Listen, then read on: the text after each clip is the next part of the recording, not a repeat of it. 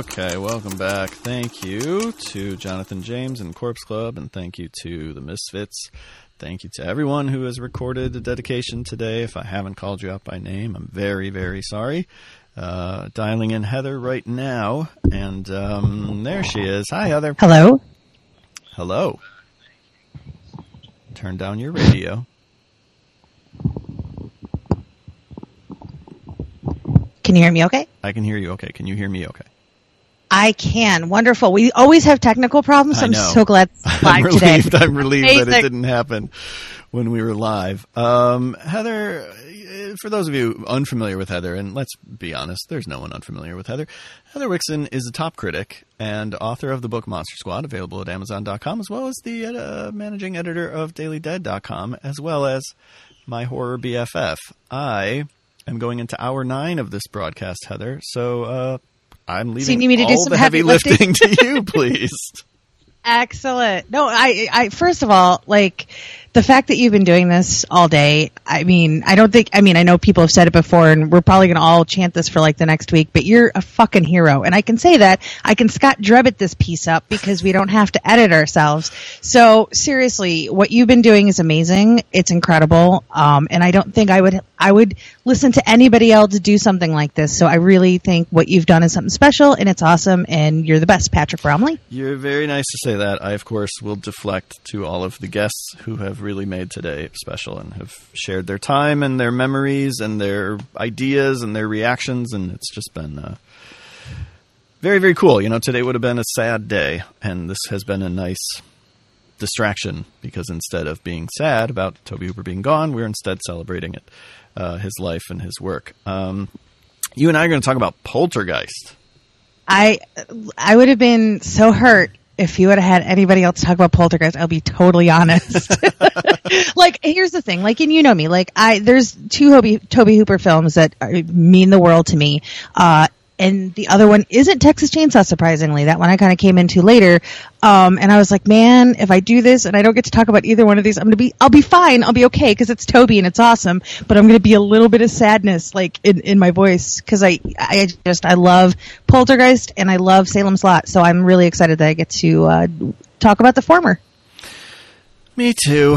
What is it?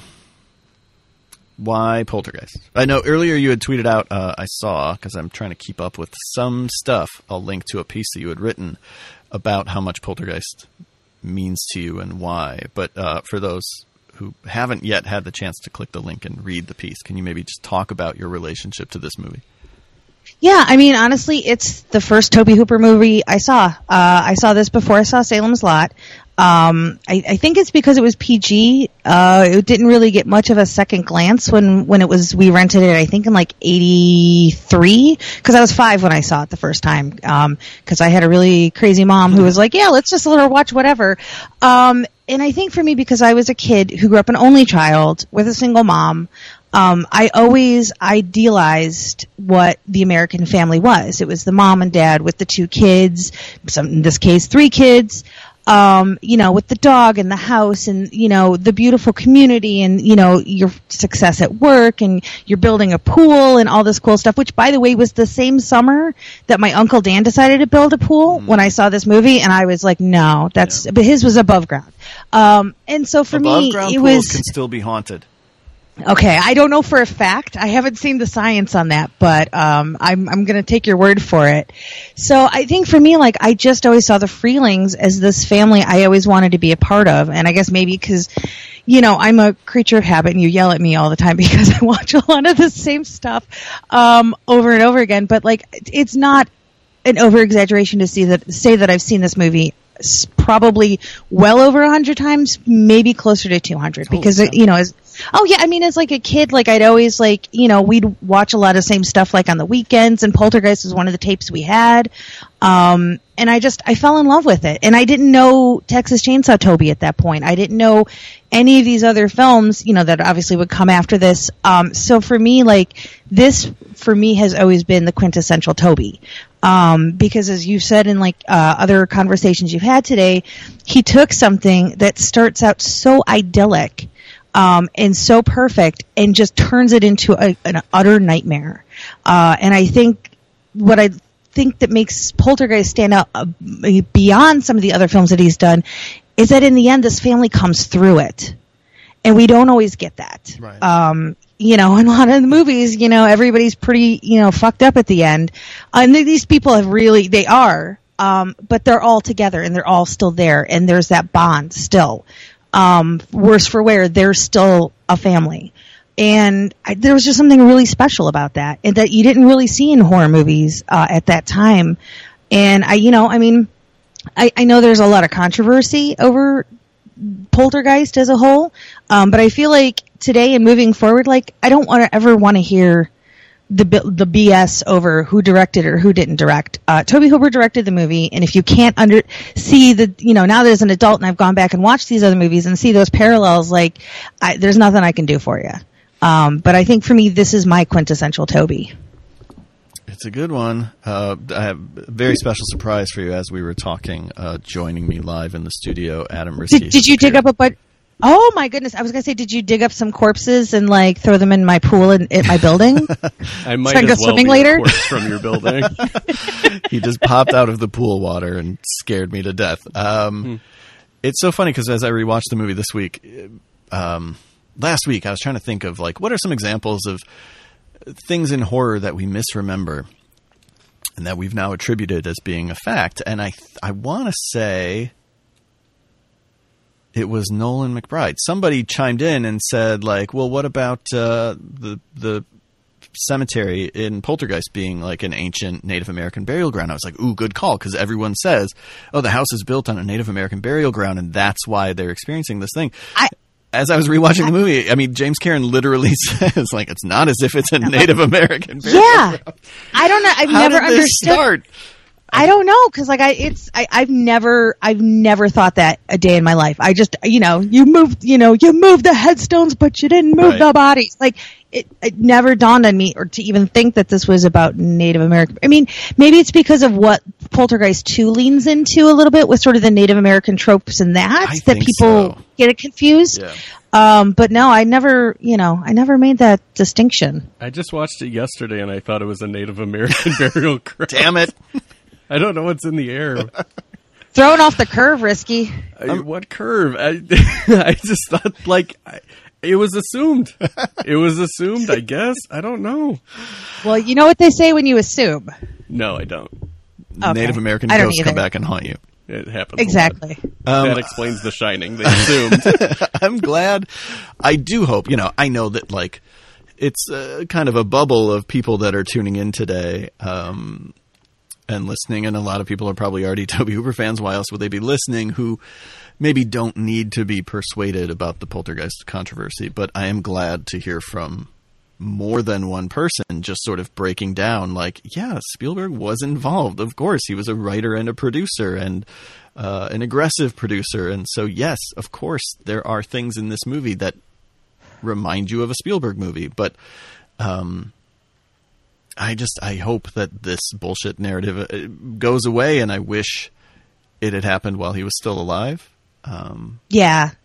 That's what makes me sad too, is because one, like seeing something like this, which I know we're doing it posthumously, but like just knowing that, like, I just wish Tobe had known. Yeah.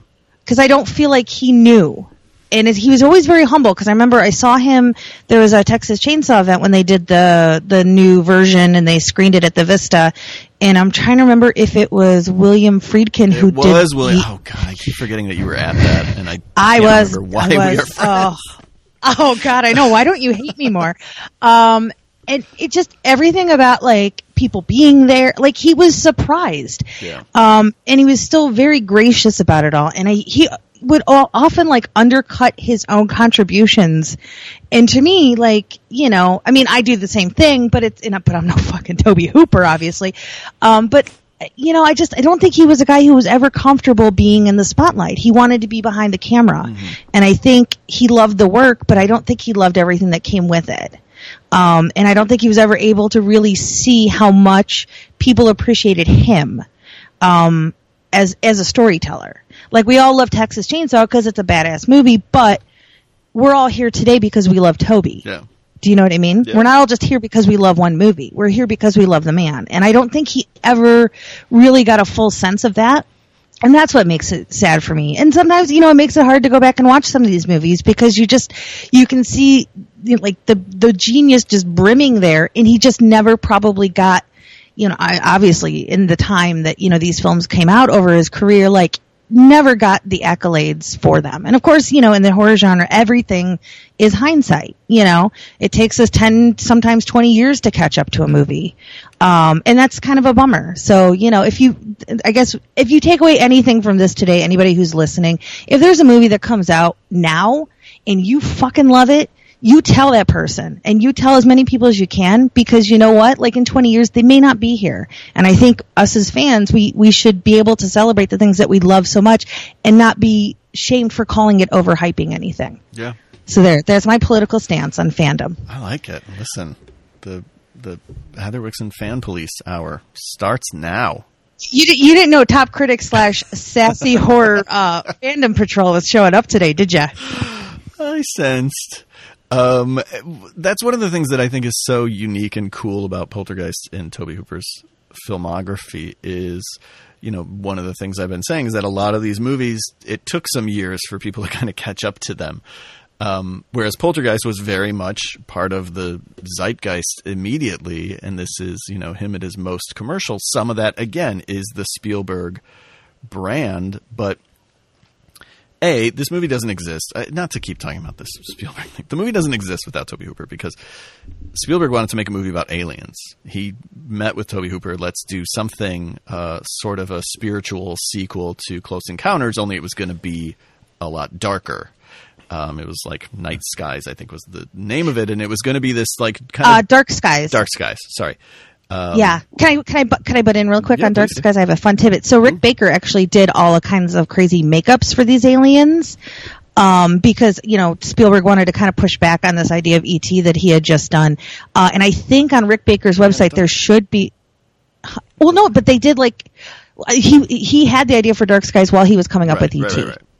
And so, I think if Rick's site is still out there, you should be able to find drawings of these aliens, which are a complete antithesis of what Carlo Rambaldi would do with E.T. Right. But yeah, it was like, and I know that was then he wanted to turn that was supposed to be like Poltergeist, and then Tobe and Spielberg came together and said, let's do something a little more supernatural. Yeah, it was Tobe Hooper who was like wanting to do something about ghosts instead, and that's kind of what leads to Poltergeist. I don't think the movie is as successful or as kind of captures the public consciousness as much, if not for as much of Tobe Hooper as is in that movie. Again, people give Spielberg a lot of the credit. That's fine. I get it. He was a brand, but like what makes that movie such an experience, and this movie that so many of us point to, especially of a certain generation, and being like, that movie fucked me up as a kid,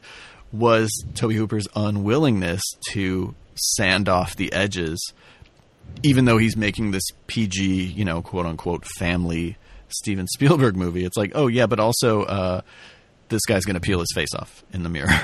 Like that was one of those moments. We did an episode recently on kinder trauma, moments in movies that fucked us up as kids. And I completely forgot to talk about, the face scene in Poltergeist and what nightmares. I didn't want to eat red meat for weeks after that because I was so horrified. And I don't even think I think I even stayed away from mirrors because I was just like, no, nothing good about which that. Explains my look.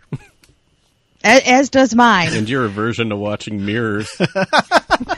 Oh, there it goes. Full circle. I think when you talk about why Poltergeist, it has become this movie, where I don't know anybody who's a horror fan who hasn't felt the resonance of that movie. And there is a real emotional resonance, and that really comes from the cast, and it comes from Stephen and Diane, Craig T. Nelson and Jo Beth Williams, and you can just tell, let me back up for a second. The thing that I love about this is so many times when you come into horror movies and it's about a family, there's already some conflict, right? That you got to have that dramatic conflict. I don't know why, but you do. And in Poltergeist, it's not there. they are the happy family. They love each other. They're there for each other, even through all their weird quirks, like, feeding dogs waffles or, kids watching TV too close to up too close to their faces and stuff like that. Like, they're still a unit. And I think, again, that's why it makes it so special, is because you didn't come in there and, Steve and Diane are already like at each other's throats because, of this or that. Like, it's just a normal day, and it could be any of us. And I think that's why it got to people's subconsciouses the way that it did, of any age, because it could be any of us. Right. We could be sitting in the safety of our houses, and this could come for us. And what do you do when you're thrown into chaos like this? How do you react to it? And I think that's what makes it so relatable. And I think that's why, and it was a very successful movie when it came out, despite the fact that, if I'm remembering correctly, it came out like the week after E.T., which dominated that summer. And so like the fact that it just is able to pull you in. I mean, I haven't seen the remake, but there's a reason most people don't talk about the remake, and they still talk about Poltergeist because of those characters, because of those actors, and because TOBE just let these people do what they do best. In the remake, they're mildly concerned their daughter's missing. Oh, mildly concerned? Wow, there you go. Also, Sam Rockwell just lost his job, and why did he spend so much money on a drone? That was a part of that movie? Yes, because then they have to fly the drone into the further later in the movie because it was 3D. No, they do not. I'm telling you, they do. They put a camera, they go into the other side, they don't call it the further. I don't remember if they call it the other side, but they call it the even further. And they put a camera on their drone that he bought, and they fly it in there because it was a 3D movie, and we had to do that cool 3D shit. I saw the Poltergeist remake the day it opened, and I don't remember it. Like, it's not. I don't even remember that it exists. I have to remind myself. Oh yeah, they remade Poltergeist because it registers so little in my memory. Yeah, I mean, in this job, like, I don't often get to pick and choose like movies that I do have to watch or don't have to watch, but there's times where I can sidestep them, and I sidestepped the Poltergeist remake because I just had no interest, and it doesn't feel like I missed anything except some cool drone shit. So it's not even like the worst movie, like the performances are good, and Sam Rockwell and Rosemary DeWitt, like, they're good actors, whatever, but I guess it just never answers the question of like, why should this exist? Because we have a perfectly good Poltergeist already that this movie adds nothing to. Yeah, and I think also too, because obviously out of necessity, and I know that they were able to do some stuff with the visual effects, but a lot of the stuff that becomes sort of these memorable moments from the original Poltergeist, were all done in camera. And they were all, most of that stuff was done practically. Obviously not, the stuff with the giant ghost at the end and certain like floating things. But like the trick with the chairs and, moving Carol Ann across the kitchen floor and that kind of stuff. Like it was movie magic. And maybe that's part of what maybe the remake was missing. Again, I can't say I didn't see it, but knowing where the industry is these days in terms of their thoughts versus, with digital versus practical, I'm going to guess they probably leaned in a little bit towards the digital. Well, and there's so much that's cool about Poltergeist. Not only like, okay, you're not going to a haunted house. The ghost is coming to you. You have your perfect little suburban, idyllic family that you think is safe, and yet, okay, this ghost is coming to you, and it's coming in through all those things that you have put value on, right? The TV and the swimming pool and all of our signs of American 80s success are now all doorways for terror to get through to you. That ghosts were angry as opposed to just like, ooh, I'm haunting you. That they were like, I'm going to fucking kill you. By the way, I really hope you replay this later so I can take that snippet and make that my ringtone on my phone. Please make it your ringtone so that your phone is always haunting you. Yes. But also that, and I'm sure somebody listening is going to point out like, well, what about this movie? What about this movie? But I think about a lot of like ghost movies pre-Poltergeist. And, the appeal of the ghost movie, you go back to Robert Wise's The Haunting or whatever, is like, you don't really see much, right? The door opens, closes, maybe you see the spirit of some past loved one. Occasionally, like Ghost Story will show you something fucked up for a second and not Craig Wasson falling out the window, and I know you wanted to mention it. but that poltergeist is willing to be like, here they are, and they're scary as fuck, and they're like way worse than you could have imagined. When you sort of you kind of allow yourself to believe you're not going to see something, and that's when it hits you with it. I just love that aspect of the movie. Well, and also you don't really know the game that they're playing, because at the beginning you're like, oh, ghosts are in our house. Okay, this is kind of cool. And then Caroline goes missing, and Robbie gets eaten by a tree, and all kinds of craziness. But then it's like, there's like the weird stuff with like all the baubles and bits and jewelry and stuff falling from the ceiling. Like, what was the ghost trying to say in that moment? Was it these people throwing their own possessions through this little opening? It's a really interesting way to handle ghosts, because you don't quite know. You don't know their game plan here. Right. And I think that's, again, something that's very different about Poltergeist versus a lot of other movies, like where in most cases, people are, traveling to some weird remote haunted place, in search of ghosts. And those ghosts don't take kindly to visitors. Where this is like, you just don't know what's going to happen next. And I think, again, that's the beauty of it, because they were able to just throw so many different things at you, but they all work and they all fit that mythology, and it all feels cohesive, and it feels like it's, it just feels like something totally unexpected. And I think, again, that's what sort of the sequel gets wrong.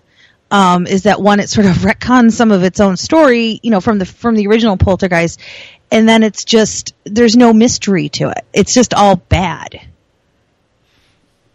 I watched the sequel when Scream Factory put it out, and I'm not super familiar with it. So, I remember certain images and stuff. It's just, unfortunately, it's the kind of movie that doesn't demand a sequel, really. And I know, it made money, so of course it's going to get a sequel. But there's so many just small character beats that I love. Every time I rewatch it, I'm so delighted at the sequence where Jo Beth Williams, instead of being terrified that something weird is happening in the house, is like amused by it and wants to show. Oh, she's her husband. Ecstatic. Right, exactly. We just don't see that in movies ever, really, where they're just like, look at this. This is nuts. Isn't this cool? Yeah, and again, it's still that sort of false sense of security, as Hooper's playing with you as the viewer. Like, we already know weird stuff's happening because of what happens with the TV people the night before, and obviously the dog staring at the wall. And when animals start acting up, that's when you know shit's wrong, and you just need to leave. And I don't know why people haven't realized that yet, but if my dog starts like barking at the ceiling, I'm out. So it's just a fun little game where it's like, oh, well, this could be kind of cool and different, and let's see, maybe it's kind of like Casper, and then you're like, oh dear God, it's nothing like Casper. These people are taking our children and basically now taking over our house. Adam Riske just perked up at the mere mention of Casper. I have a Casper tattoo. Such a 90s kid. I am a 90s kid. I know, it's adorable. He's all about that Devon Sawa. For anyone Haunt me, Devon, I say to the ether. Even further, bring me Devon Sawa. Early on in this broadcast, I don't remember when, I was talking about this idea of Tobe Hooper sort of tearing up the contract that we have with the audience. As a filmmaker, we think we're going to get this, and then he kind of says, no, you're not. And Poltergeist is very interesting in that regard because of that collaborative element with Spielberg, where it's almost kind of a push-pull situation where you feel like the Spielberg stuff is really trying to establish a contract. And then as soon as he turns around, like, Tobe Hooper runs in and yanks the rug out from under him, because any other movie would end. There's a logical endpoint for Poltergeist. Oh yeah. It's when they're moving and they're leaving and everything is good. Right. And then Toby's like, hell no, and like we are not done. Of the movie, yeah. It's just Caroline comes back. Oh, this house is clean. Awesome. One more scene and credits. We've been through a thing. The family is back together. There's still another act of this movie. And again, I love his ability in every movie to say, like, what is the craziest place I can take this to? And let's go there. It was kind of like I think Aliens before Aliens. Yeah, right. Because I always thought of it as starting with James Cameron's movie, and then when I'm watching Poltergeist yesterday, I forgot all about the second climax. The last 20 minutes. Yeah, it's great because it just ratchets up what was at a 10 to a 12. And that's all that stuff is where the movie really goes for broke. Yeah.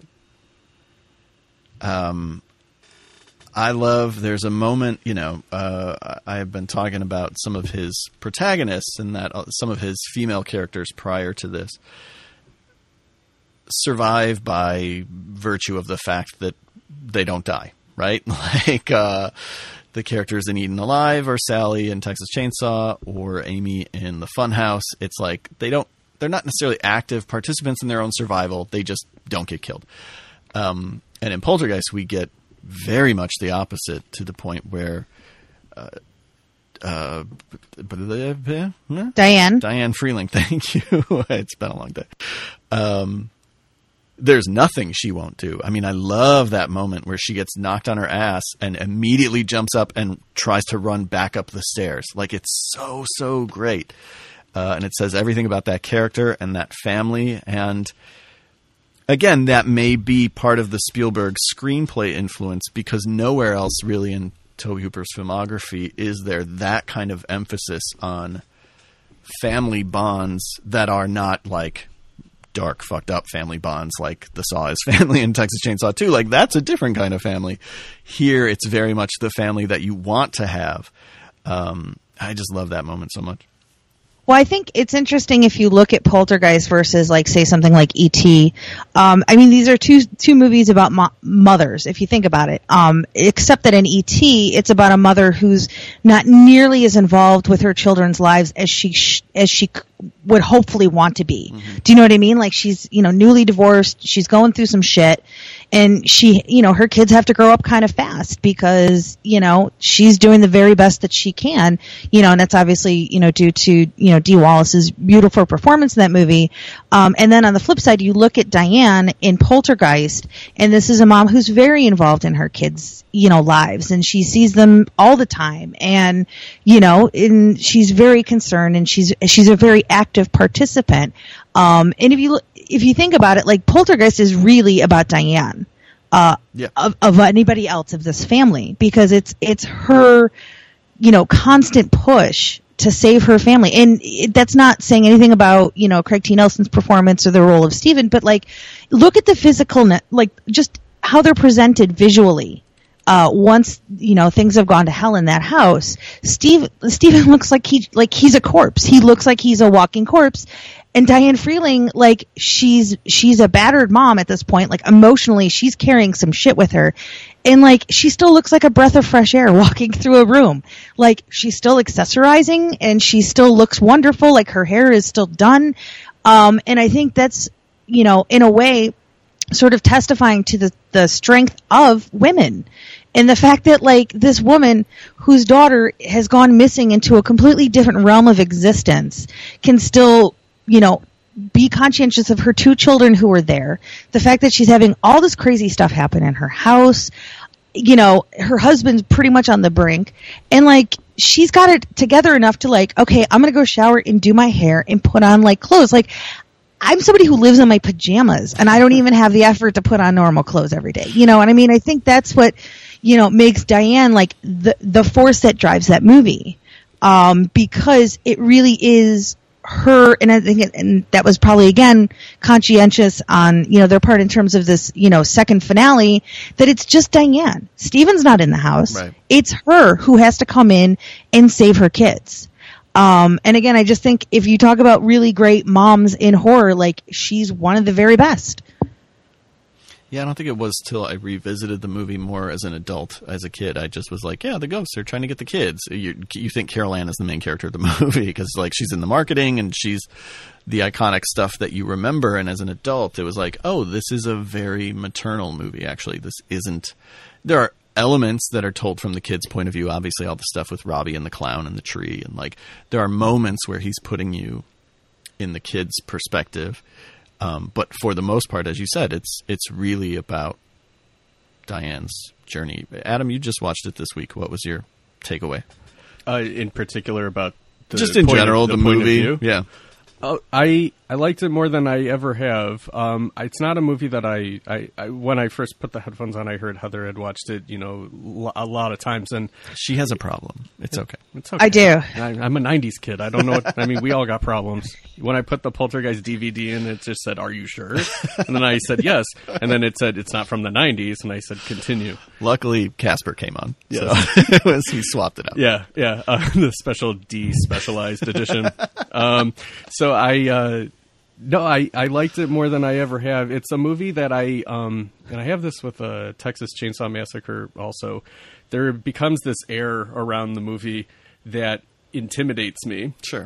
So the first time I saw Texas Chainsaw Massacre, I returned it to Blockbuster immediately after it was over because I'm like, I can't have this in my house. Like, I was just so shook by it. And then Poltergeist was kind of the same way, but I don't want to get into that, but it's because of the behind the scenes type of events that happen around it. And I think I'm finally able to put all that aside and just sort of come into it from the Tobe Hooper perspective. One thing that I really like about it is it's like Steven Spielberg invited Tobe Hooper over to his house and their kids, and they're playing in like the sandbox, and Steven Spielberg has all of his toys, and then he's just like invites Tobe in, and then it's Tobe's turn to direct, and his way of play is so different than what Steven Spielberg would do, but it's almost like Steven Spielberg feels free by that, and he can try things, and that's what I really like about. It's like taking his model and then just putting your own stamp on it and everything, and I really dig that about it. Also, you guys really put very well how great Craig T. Nelson and especially Jo Beth Williams are in the movie. I mean, they are they're such a good couple. Yeah. Like, not even just parents. They're such a good couple. There's like those scenes where they're just like mouthing "I love you" to each other after, they get Carol Ann back when he's going back to work and they're packing up all their stuff. And it's just like a little moment that you wouldn't get in a 2018 movie. And I really dig that. And yeah, no, I really liked it a lot. I also, not to dredge the E.T. thing back up because whatever, I have a stupid opinion about E.T., but E.T. always is a movie that I have a distance to, and it's almost like this time I was watching it and I'm like, oh, Tobe Hooper feels the same way that I do about the suburbs and this kind of enclave. Sure. It's like Steven Spielberg's like, isn't this heaven? And like Tobe Hooper's like, yeah, it's heaven as long as you can ignore that it's built on above dead people. Right. So I was like, but not an ancient Native American burial ground. Exactly. So I really liked it a lot. Poltergeist is good. I had a similar relationship with both Poltergeist and Texas Chainsaw Massacre, even after I went like full in on Tobe Hooper, where I liked those movies, but I was like, there was something about them where I was more interested into diving into the slightly more off the beaten path movies, the ones that didn't get as much attention. And it wasn't just like, I demand to be different, you can't like the band I like. It was just like, so much has been said about those movies. Those movies are so much in the collective consciousness that I don't know what I can get from them or what I can give back to them. So I kind of dug in deeper on some of the other movies, and it's honestly only been within the last year or two, I feel like, that I've been able to come back to Texas Chainsaw and Poltergeist as, like you said, as Tobe Hooper movies and not as cultural touchstones. I'm able to, when I watch Poltergeist now, I'm not like, okay, here's the movie that helped define 80s horror and suburbia and, what the Spielberg brand is. It's like I can just watch it as a Tobe Hooper movie, and it truly does increase my appreciation and affection for it. When you mentioned earlier that you guys had recently talked about kinder trauma, did you guys at least talk about the clown scene? Nothing from Poltergeist. I don't know what the hell I can't even believe that. I have no you don't even business drink, but were you drunk? If today has proven anything, it's that I have no business podcasting. Oh, that's crazy. But no, I think for me, because it is a movie that I have spent a significant amount of time, like, I'm a weird, like, and I know we all do, like, but there's those movies that you sort of end up emotionally attached to. And it's like, that's not to say, like, you know, I freaking love, you know, the nightmare movies, but like when I talk about like movies that I'm emotionally attached to, like, that you just feel it in your, like, inside, like Poltergeist is one of those, because I've spent 35 years basically of my life being in love with this movie. And I just think that, again, it's just something that, you know, if you look at the movies that sort of follow, because, you know, and something I mentioned in like the piece I wrote on Poltergeist a few years ago, and I think you mentioned something very similar earlier, you know, up until this point, like most horror was either like kids going to a cabin and, you know, it was away from your house, and TOBE brought it to us. Mm-hmm. And I think you mentioned that, like, where he was finally bringing stuff to people, in very invasive ways. And you almost feel like it's an assault in some ways, because it's like, whoa, like, you're not supposed to do these things in people's homes. Like, this is when, you know, paranormal investigators are supposed to go to the creepy old mansion. You know, ghosts aren't supposed to come to suburbia, and they're certainly not supposed to take little, you know, adorable little blonde girls and, like, you know, and take them to, like, a completely, you know, different, you know, plane of existence. Like, that just isn't supposed to happen. And I just look at, like, there's so many little touches to Poltergeist. Every time I watch, and again, it was like sort of watching the physicality of, like, Craig T. Nelson versus Joe Beth was something that popped up when I was watching this the other night, because I was like, wow, like, it's a visible difference between their characters. But, like, if you watch that opening, of Poltergeist, which is one of my very favorite openings of a horror movie ever. And TOBE introduces us basically to this house and to this family without a word. It's a dog going through the house and establishing these characters, you know, without a lick of dialogue. Yeah. It's a dog just going through, and we get introduced to all these different people while they're sleeping. And, like, immediately we already know this family. Like, how the hell do you do that? I don't think I've ever seen a movie since then that's been able to pull it off that effectively. And then when you watch, you know, when Carol Ann comes down and she does, like, the, you know, they're here, or I think they're here was the second time, wasn't it? Yeah. I don't remember. Okay. But, like, she's talking to the TV people. And if you look at the way that everything is, like, you know, even just positioned in that house, like, you have Carol Ann, who's basically the closest to the realm, you know, and she's at the TV, and Craig T. Nelson is right behind her because, you know, as we learn later, like, even though Steven's supposed to be the disciplinarian, he's, you know, he's not. And, you know, he has that special, you know, daddy-daughter bond, and I think, obviously, it sort of, you know, is a little more stronger between her versus between, Dominique's character. And then if you look at the way that the characters are stacked, like when they're on the staircase, it all kind of goes into how those relationships relate back and forth between those characters, where poor Robbie, this kid who, like, just gets, like, between evil clowns and trees, like, yeah, he might have the coolest room ever for a kid in 1982, but this poor kid is almost an afterthought in a lot of cases. Not as bad as poor Dominique, who almost gets left behind at the end of the movie because, you know, let's be honest, we're getting the hell out of there. She comes back home and is like, what happened? It's like, well, where were you, by the way? I really with your hickey. I really like that every character in the family in particular is given, like, a way of, like, a point of view and reactions to what's going on. Yeah. Like, because a lot of movies would just sort of be like, they're the family and they all act the same way. But I love that the Dominic Dunn wants to go to her friend's house. That's, like, what she says that very quickly. And, like, they send Robbie to the grandma's, and he asks, can the dog come too? Partly because of protection, but partly also because he doesn't want the dog to have to be there, right, and things like that. So there's things like that. And then also, I mean, the paranormal investigator, like, when he has the freak out in the mirror, he's like, okay, no, I'm done. I'm done. And it's just interesting because all of these people have individual personalities and individual lines in the sand of where they're done. And the fact that the parents are like, well, we lost one kid, but we don't need to keep us all together. Right. Like, we can send them off into safety, hopefully.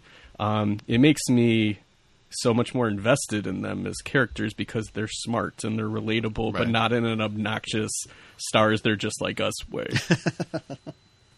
Well, I think it's you know, essentially once Tangina comes into the picture and they realize just how dangerous all of this is, like, everybody's still together up until that point, and then you realize, like, oh, things are going to get even worse now for a bit.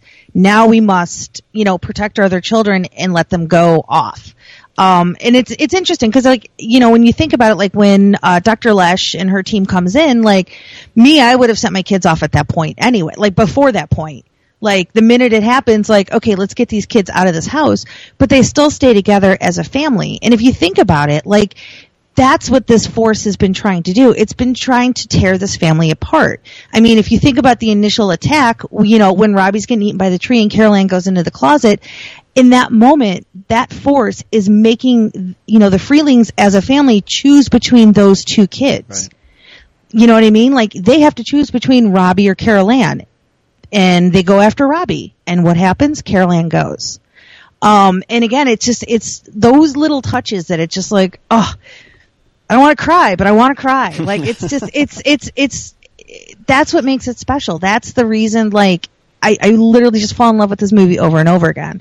And again, you know, we've talked a lot about the family, but of course, Zelda Rubinstein and Beatrice Straight were two amazingly great supporting female characters too, when they didn't even have to be. Do you know what I mean? Like, in a movie chock full of rich characters, he still gives us more great characters. Right. And they're two very strong women. So, you know, I mean, on that level alone, like, in 1982 in horror, like, who the hell else was doing that? Well, and you earlier were talking about, you know, how it's really Jo Beth Williams who's holding everything together, and Craig Nelson is falling apart, and she's keeping it together. And I mean, the movie throughout, really, it's the female characters who do everything. You know, all of the major things that are done in a positive way are Beatrice Straight or Zelda Rubinstein or Jo Beth Williams. Like, the men just kind of manage to be ineffectual, or in some cases downright damaging, like, you know, James Karen just moving the headstones. And again, that speaks to some of the, you know, Toby was very mistrustful of 80s greed. You know, it comes up in, as far back as Texas Chainsaw, it comes up again in Texas Chainsaw 2. It's very much a part of Poltergeist.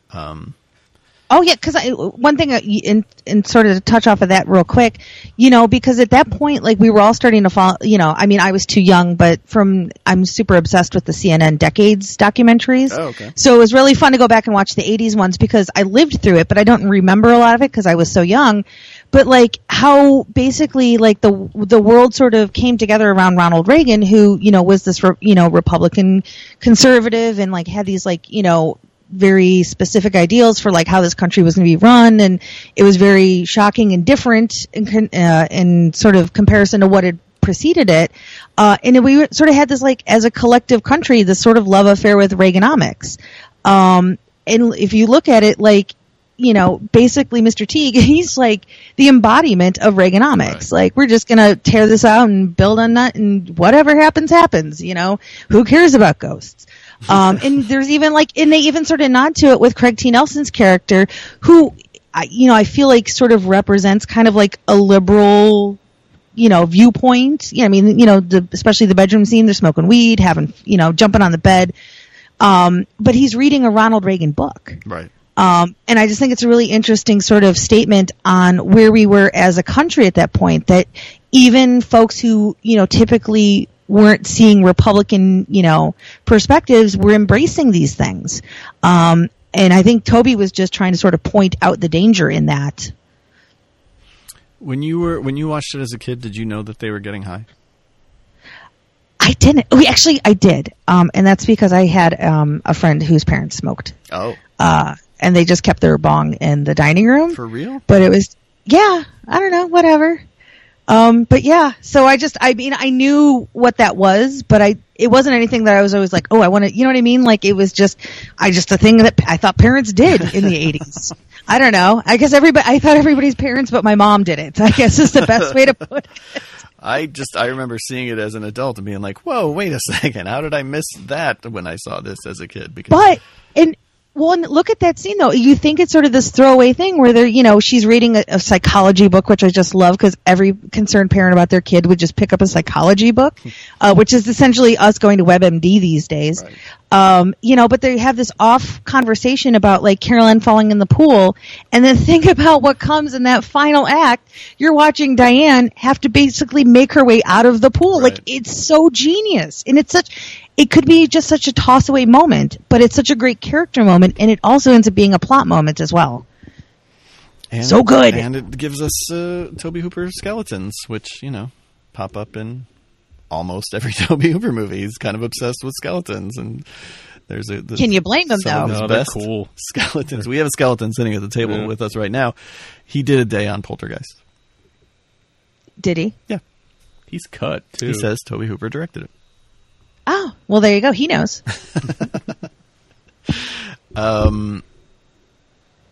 Just, I guess, to swing it back, I mean, what is really special about it is, Adam, I liked your analogy about they're playing on the playground, but I think what's cool about it is that it's not two movies fighting for dominance. Mm-hmm. That it's a true collaboration, and that each aspect that each guy contributed makes the other guys better. Yeah. They're obviously interested in each other's approaches and feeding off of one another. That the more emotional, family, heartfelt stuff that kind of comes from Spielberg makes it scarier when the scary shit happens. Mm-hmm. And that it's not just a haunted house movie because there's so much for us to care about. And I just think that both of those things sort of working in concert together makes for something very special. And not, there just aren't many other movies I could say do this same thing. Yeah. Can I butt in really quick? Because I'm totally inspired by Adam Riske talking about like little Tobe Hooper and little Steven Spielberg playing at the playground. Can we get a Yeah, I was gonna say, can we do a Muppet Babies version of Masters of Horror where we just watch little directors coming together? I don't give a shit. I will Can take. Tobe like, Hooper be drinking Dr. Pepper out of a baby bottle? Yeah, whatever. Yes. Oh my god. Yes. You're script supervisor. You know more about Tobe Hooper than any of us. We've had a number of screenwriters on this podcast so far today. I'm going to message them both. If we can get make a this happen. Netflix Kickstarter, let's do it. I don't care. If we could get a Netflix cartoon about like little Dominic Toretto's nephew or something that I heard that they're doing. What? Yeah, there's going to be like a Fast and Furious cartoon. Oh, dear God. Hold on. If you guys listen very closely, you guys will hear me unsubscribing from Netflix. What took you so long? I gotta see season 2 of Ozark. Yeah, I saw the preview for the new Jonah Hill, Emma Stone miniseries, and I'm just like, you're not going to get me. They might have got me with that because I have very little time for serialized anything these days. But I was like, oh, that looks really cool, though. I don't know. Yeah. So I might have to do it. No, I want Muppet Baby Masters of Horror. So guys, just make that happen. From your lips to God's ears, my friend. Now the whole collaboration on Poltergeist reminds me so much of just it's the same thing with Gremlins. It's Spielberg, Dante. It's the two of them are like Spielberg has proven in like Jurassic Park and The Lost World. He's got a real side to him where he likes to be a little mean. He likes to be nice, but he also likes to be a little bit mean. And I feel like just Tobe Hooper's point of view and filmmaking style just kind of lends itself to that too, but it folds in real nicely because he's a sweet guy, and so is Steven Spielberg. Yeah, I always wonder, like, if we'd actually gotten Dark Skies, like, and gotten to see his nasty alien movie, like, how different his career would have been. Are you talking about Spielberg or Tobe? Yeah, because Spielberg, because that was like his project initially that he was pitching over to. Oh, okay. What do you think about War of the Worlds, though? That might be some of his carryover from Dark Skies. In a way, I think it is, but I also feel like that's still a pretty safe movie. I just don't feel like it quite like. Imagine Spielberg making like a really messed up alien movie in the early '80s. That excites me because you don't know, like that could have been all bets are off. And I wish we kind of would have seen that. Thank God we got Poltergeist. But I'm always curious to see how different maybe his career could have been if he had gotten to do that. because if he would have then come out of the gate with this crazy weird alien movie, like, would he have still been riding the love train from E.T.? Like, it's, you know what I mean? I know he was doing like the Indiana Jones movies and stuff like that. But they're, you know, I've always wanted to see off the rails Spielberg, and I don't know that we ever will, but there's a part of me that just like sits there and tries to think about that and like, man, like what his career could have looked like. Not that he needs any career advice from anybody, really. You know, Mr. Spielberg, if you don't mind, I've got some ideas for your career. I feel like I know where we could take this.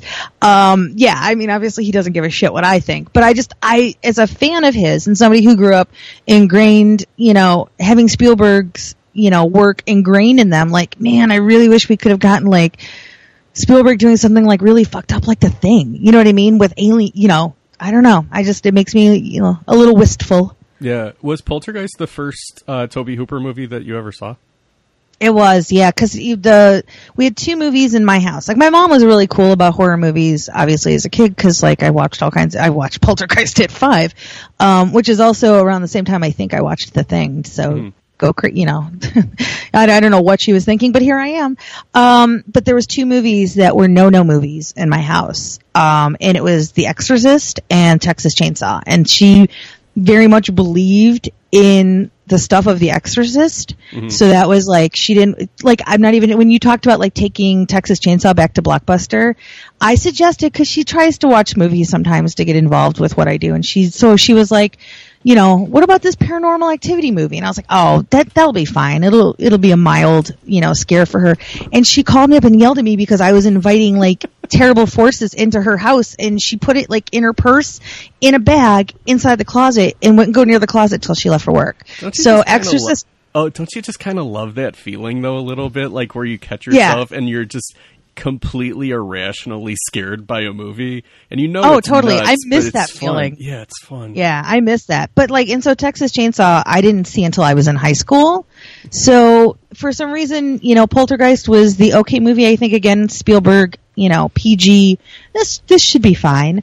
And then it was after that. I think the next one I saw was like Texas Chainsaw 2.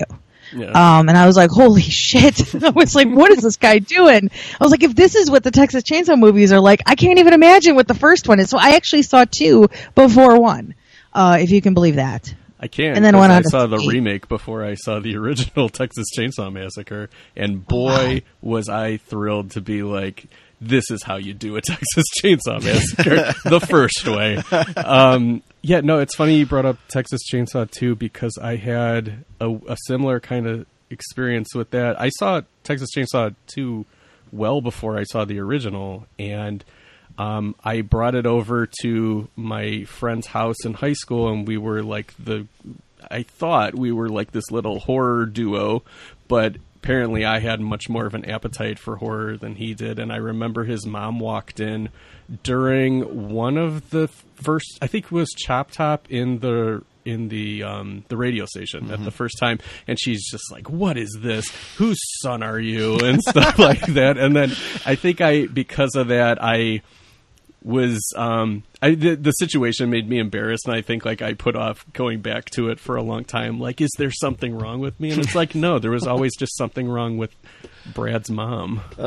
Brad's mom. Way to go, Brad's mom. Yeah. This podcast has a real enemy. It's Brad's mom. Yeah. You need Brad's mom T-shirts made up. I'm just putting that out there too.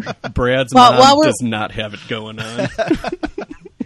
While we're putting out a list of demands. Yeah. That's really what today has been about. It's just making demands of people. Yeah. I so want that little kid cartoon, though. I don't think I've wanted anything more in my life. We could call it Little Masters. I love it. Yeah. Oh, yes. Yeah. I'm so into it. I want even baby Mick Garris, though, to have beautiful long hair.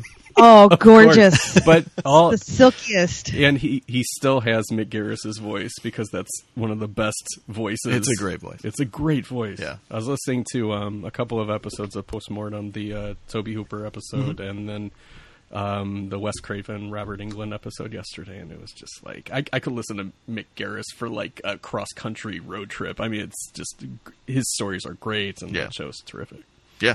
Guys, I just thought of tiny Guillermo del Toro, and I got giddy at the thought. Can I just say, Yeah. I just smiled so big. At least someone out there who's like an artist, can someone at least just mock up a picture of the baby little masters? Can we have one episode where Little Divoff is there? Yeah, I mean there can be guest stars. Okay, right. Yeah. I just want to make sure. Like, I mean, do we have to wait till season Robert 2 for Englund's guest got to have stars? to 3. Yeah, you're gonna have to give Robert Englund at least a 3-episode run at season 1. I mean, Englund come will on. insist on acting in Little Masters under heavy prosthetics. I can do it. It'll be a challenge. It'll be like when I played, whatever, Othello. I can't think of a good. When I was waiting for Godard in a high school cafeteria. Exactly. Oh my gosh, Heather, we're reaching the end of your hour, so I don't want to take up more of your time, but this was. Oh, it's okay. I know you've got other folks to get to, so it's all good. You know, it's really just Adam. I think that's how we're going to wrap it up. We're gonna wrap up by talking about nothing but so the 90s. Wait. So he shoehorns in on my hour, and now he gets his own hour. No, I'm going to stay around for his hour. You now. can absolutely stick around. It was my fault. I'm just joking. No, be our rollover. It's like sports radio for like the first 20 minutes. We're talking about like mostly TV stuff. If you want to jump in, yeah. Oh no, it's okay. I'm just joking. You go get your Risky on, but No, I just thought that was funny. It was like. Because, hello, I'm going to make a big deal out of it. So there you go. You've just been top critic. Top critic stamp. Let's also make that a thing, please. You've just been turned away from TIFF. I don't know. Is that like like a critic punked episode? Yeah, you get turned away from a screening or something? We are being brought Dr. Peppers and pizza. Thank you. This is my first time eating today. Wow. Now you're getting pizza. I'm so jealous. Yeah. Can you just like waft it towards the microphone so I can smell it over here? Yeah, absolutely. You want to say hi? Oh, is it? Hello. Oh my goodness. Just say I love Tobe Hooper. I love Tobe Hooper. Thank you. I love Tobe Hooper. Thank you very much. I'm the skeleton. Don't worry about the skeleton. He worked a day on Poltergeist. He earned his spot. I know people don't like it when you chew food. It's okay. Microphone, but today's special. I think right? everyone understands. Yes, We're yes. live Adam, and I got whatnot. one for you too, Oh, you thank know. you. Okay. Do I have to say I love Tobe Hooper? Yeah. I love Patrick Bromley. Damn it. Oh my god. Damn it. Whoa. All right. Thank you, guys. We're letting Heather go so that we can wrap up. Yeah, go have fun. Enjoy the pizza. Thank you very much. I'm excited to eat. And thank you so much for coming on. I mean, I know you're an incredibly busy person who is writing books and running websites. And It's mostly just playing Wheel of Fortune on my phone. It's all a facade. Also it's a lot all of fake. phone Wheel of Fortune. But no, seriously, it's amazing that you came on, and obviously it means a lot to me. So thank you.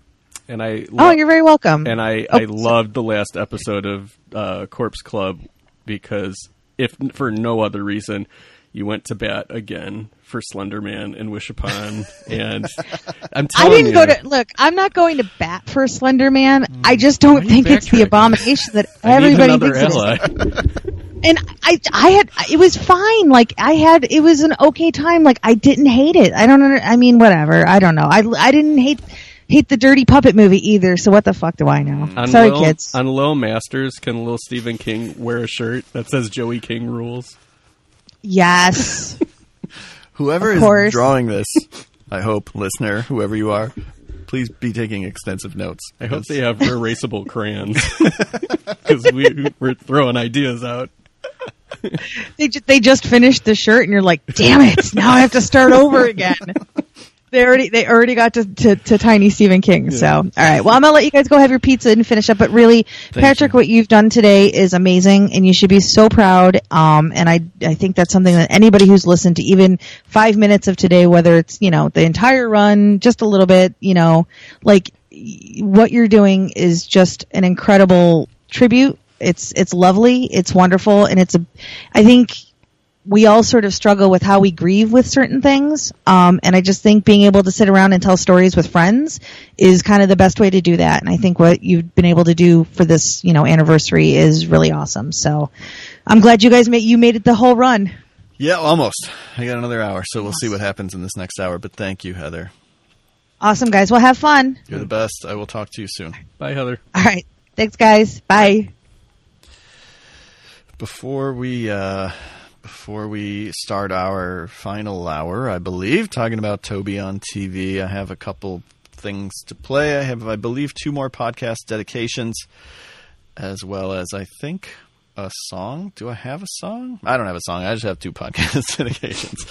So we're going to make that happen, and Adam and I will be back shortly. Hold on. One of these I'm literally downloading, like, right now because it came over during the podcast. So I've been trying to, listen, I am... hey, F This Movie listeners. This is Andy Triefenbach from We Need to Talk About Horror. And we wanted to chime in before we recorded our episode 31 about Tobe Hooper. Now, I actually have early story with Tobe. I met him 10 years ago, 2008, at Festival of Fear. And he introduced and did a Q&A of the Texas Chainsaw Massacre on 35mm film, which was my first time watching it on film, but I wanted to rewind, and I know you'll probably get a few stories like this that will sound familiar, but, when I discovered Texas Chainsaw Massacre on VHS, I didn't know what I was watching. I had the hardest time comprehending what was happening because... back then, this was like the mid-90s, and I'm recording while I'm 37, so do the math.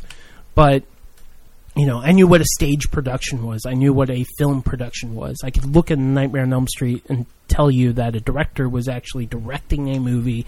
Actors were acting. There was a story to be told. But when I watched Texas Chainsaw Massacre, that all got thrown out the window. No pun intended. And I didn't know if I was watching, like...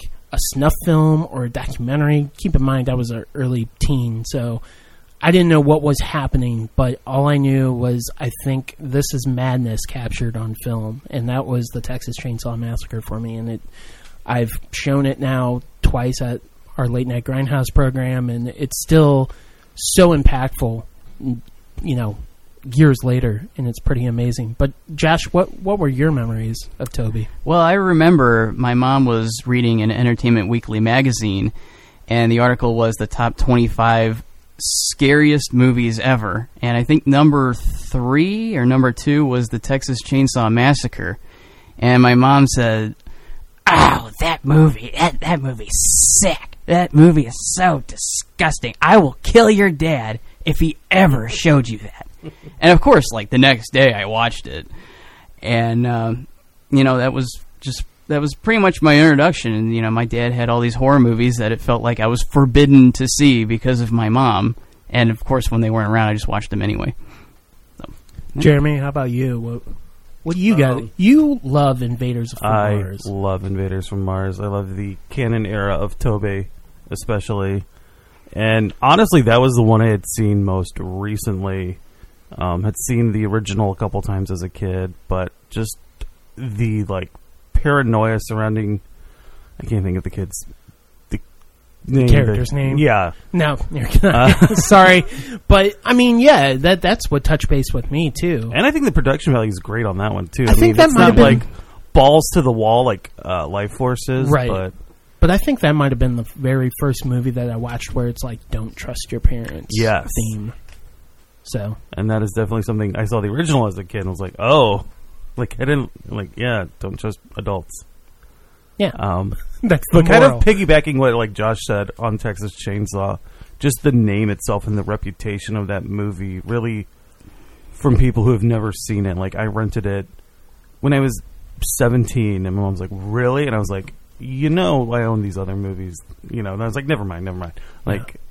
There's so much worse material out there, but just the reputation it had. It's for kids, for people our age. I feel like it's a movie you heard about more from other people just because of the title, right? Than when you actually saw it. Not that I think it's a notorious title, yes, for sure.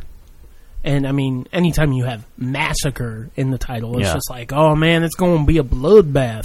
But I mean, as redundant as it might sound, there's barely any blood in the whole thing. So it's just vicious, visceral, kind of like ferocity captured on film. I even, honestly, I have a hard time calling it a film. because I just think it's a document in a weird way. But Patrick, what about you? Well, as you said, it actually, with Texas Chainsaw, it doesn't really show that much as far as gore and blood. But with that reputation, I kind of had that same experience where, as a kid, I was told by my parents not to watch it because they're like, that's like the bloodiest movie ever made. Like, you can't watch that. And I remember watching it, and it was actually one of my first introductions to horror post Universal Classic Monsters, because as a kid, that's what I would normally watch. But I remember watching Texas Chainsaw, just like, okay, I'm going to see what this is all about. And I watched it in my mom's basement, and yeah, I mean, like, I had all the lights out. And did you watch it alone? I watched it alone, okay. Which was a great experience, and like, I was just tense the whole time. And yeah, that same thing, even though it doesn't really show that much, you really felt like you experienced everything. Like, you felt like you were seeing everything. And but not only with Texas Chainsaw, but like just the great TV work like Body Bags, and he probably did the best episode of Freddy's Nightmares, I would say. Yeah. Yeah, definitely.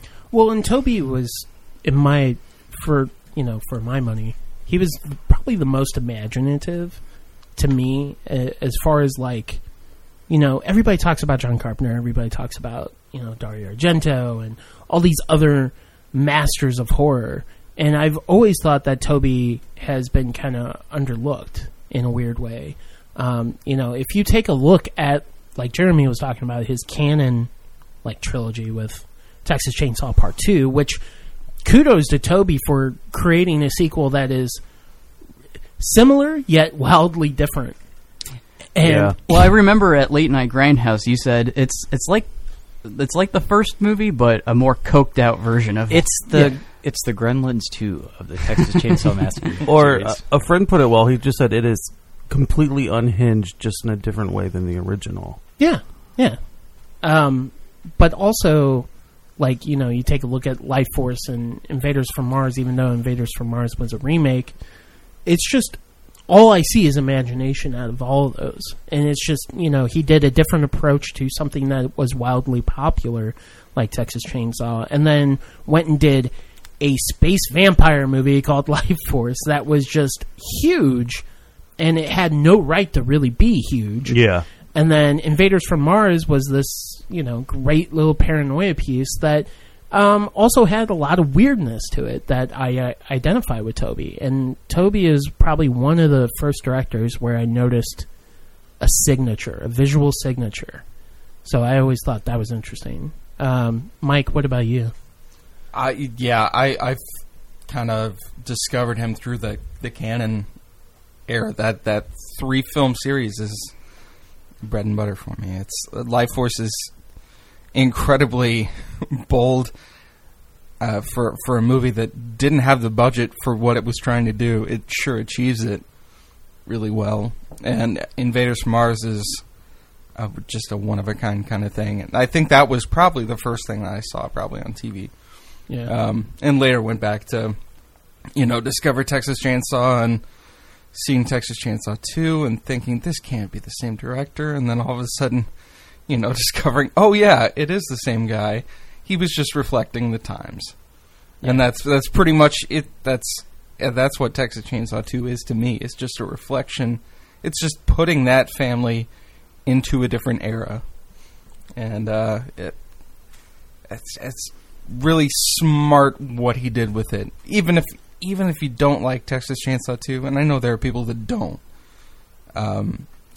he was kind of a one of a kind. I can't see anybody making that sequel to a movie. The last thing I wanted to leave off with Toby was that his soundtrack work, his score work on Texas Chainsaw, which I was kind of always bummed that he never really returned to. Even though, I know Texas Chainsaw was like a very kind of personal DIY project, but some of that stuff is frightening. And I think it's another early recollection during my formative years that I could understand what a soundtrack and how impactful it could be and married with the right images, much like John Carpenter's Halloween, where the score, I mean, if you took that score out of that movie, it would be a good movie still, but I don't know if it would be as impactful. Same with Texas Chainsaw. It's like insanity on all levels. I always look at that as more of a like soundscape than it's proper really sound. for sure. Yeah. But anyway, thank you. We did a full episode on Toby. Yes, a year ago. Episode 11 of We Need to Talk About Horror. If anybody wanted to check it out, but thank you to Patrick, and thank you for listening to this. And thank you for hosting this all-day marathon. In tribute to Toby. So thanks again, and you can find us at destroythebrain.com. Again, we run a podcast called We Need to Talk About Horror.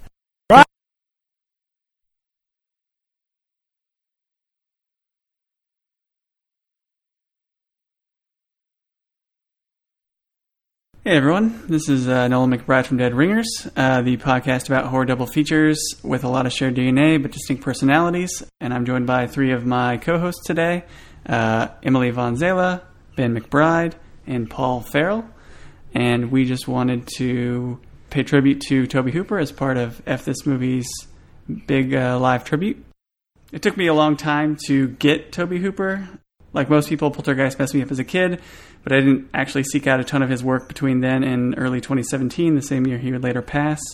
I'd specifically avoided the Texas Chainsaw Massacre for a long time, having only seen the remake, and based on what Ben had told me, expecting the original's grimy nastiness to unnerve me in a way I couldn't bring myself to face. The movie instantly shot up in my estimation after seeing it. It was not what I expected in the least, but it was exactly the masterpiece everyone had praised it as being. I caught up with the sequel shortly after, and I'm still unsure which one I love more since they both offer pretty distinct experiences. I've revisited a few movies since his passing and filled in a couple more gaps, and the thing that really sticks out to me about Tobe is his willingness to do something different every time. Generally speaking, I'm drawn to filmmakers with a more singular aesthetic and thematically cohesive body of work. And while there's certainly through lines in Hooper's filmography, especially a certain gonzo spirit, what makes him so unique to me is that he never did the same thing twice. With Hooper, you can never really predict what you're going to get, and he wasn't content to just do the same thing. I think that's one of the things about Tobe Hooper that I had to find out and I kind of came to him later as well, and it was kind of something that I found out about him after the fact, many, many years later. Because I was familiar with Poltergeist, very familiar with Texas Chainsaw, and then I had kind of some minor familiarity with some of his other stuff. And then as I continued to watch some of his filmography, it became very apparent that he did like to try some different things, and that's even apparent in Texas Chainsaw 2, which is now my favorite Texas Chainsaw movie. I didn't think that was going to be the case, but it is. Yeah. Depending on the day. It's my favorite, or the original is my favorite. I don't know. It's a great movie. Yeah, I'm the same way. I came to his work later, and I'm actually still filling in gaps. And I'm honestly glad that I waited as long as I did, because I don't think that I would have had such an appreciation for a lot of his work, but particularly Texas Chainsaw Massacre 2 when I was younger. I don't think I would have gotten it. I think that a lot of the amazing stuff that makes it so nuts, it wouldn't have hit me in the way that it does today. So I'm glad that I waited, and I can now have such a full appreciation of the fact that he wasn't afraid to try new things, and he wasn't afraid to just kind of go with his gut. And the fact that his gut took him in a different direction for every project is just so fascinating. Yeah, it's funny how you guys are all talking about how you came to him later, because I remember, I was coming into horror a little bit later in life, and I bought the DVD to Texas Chainsaw Massacre because I had heard of it, and it just sat on my shelf for months because I was too terrified to open it. I was like, this is the one that's going to destroy me, because of everything I had heard. And when I finally did watch it, to me, what it kind of does is it takes sort of the outlandish horror set pieces and characters from some of the more stylized and fantastical worlds of classic Universal horror or even Hammer horror, and kind of brings them into a more real and raw environment. And I think that's what makes sort of Leatherface one of the more iconic characters, is that he's terrifying, believable, not this creepy myth. And I think that separates, the character of Leatherface, from the Freddys, the Jasons, and the Michaels, Plus, it was, sort of predates that. Mm-hmm. I think he really takes like the gritty and makes it beautiful. And then he brings like a poignancy to the plight of those who are monstrous, which I think other filmmakers really don't do, and I think that's what gives it that gonzo kind of bonkers quality. And I think that's what separates him from the other greats of the genre. And his impact is, like you're saying, and I'm so happy that Patrick Bromley and F This Movie and everyone that's doing this is elevating him, because sometimes because of these odd qualities, he kind of falls behind the other masters and doesn't get as much talk because it's harder to kind of talk about these things. But he's just as important. Yeah, and I think you're right about the poignancy. I think he gives, especially Leatherface, a humanity that I don't think a lot of other people would. Mm-hmm. And a lot of the other people who have made later Texas Chainsaw Massacres don't. So, and I say that I came late to Tobe Hooper, but really, like, Poltergeist was something that was with me from the beginning. Like, I just didn't realize, his influence, because, a lot of people talk about the Spielberg Hooper thing, but, like, Hooper's definitely in Poltergeist. Yeah, that feels evident to me. Yeah, but yeah, it's just he's always been there. It's just I've been late to recognize him. Yeah, I guess is what I should say. Yeah, for sure. So, thanks, Tobe, for keeping things interesting and exciting, and thanks to Patrick for your constant appreciation and championing of the man, which has assuredly influenced my own. You've kept the spirit of Tobe alive even after he's gone. Okay. We are back, and we're broadcasting in both ears now, which is very strange. I was wondering what changed. That's the change. Now we're in both ears. So, after this movie's own Adam Riske here to bring us into the home stretch. Hi, everyone. Thank you to Dead Ringers, and we need to talk about horror for sending in those dedications and tributes. Not only were they great to hear, and hopefully will inspire you guys to check out their podcast, but also I got a few minutes to scarf down some pizza, so thank you. He did scarf down pizza. It's true. A few pieces. Wow. Yeah. That's how I roll. Our friend Mike was texting, asking if the next guest would be Brad's mom. And I'm sorry to say she's booked on a different tribute today. Yeah. She's on a shaming show. She's here in spirit. She's doing a podcast on the movie Shame. Oh, good. good podcast. Yeah. So we're going to close things out by talking about Tobe Hooper on TV. Yes. Originally, you and JB were going to come on together, and we were trying to think about what to talk about. JB was kind of interested in talking Life Force. You were kind of interested in talking about something else. So it was like, well, let's break these up. It's actually really good for me because I get to start with someone here. I get to end with someone here. So this is very nice. I appreciate it. It's given me a goal to work towards all day. If I could just survive until we can talk about perversions of science, I'll be okay. Yeah, I hope. If I ever do get married, I hope that my fiance has the same goal to end with me. But start with JB. That's fine. So, I mean, in addition to all these great movies that we've talked about, Tobe Hooper has directed a lot of TV, and some of it episodic TV. An episode of The Equalizer, or there was the pilot that Mick Garris had brought up that I The Others? Thank you, The Others. Yeah. That I need to track down because I haven't seen that yet. But, he's also done a lot of horror and genre TV. And so that's what we're going to talk about. Not Salem's Lot because that's been covered, but all of his other made-for-TV contributions. I haven't seen Salem's Lot yet. Ever? Ever. No, I started... Scary movie month. I need to watch Salem's Lot. Yeah. Once I heard Angela Bettis is in the Toolbox Murders, I was like, okay, I'm adding that to my list.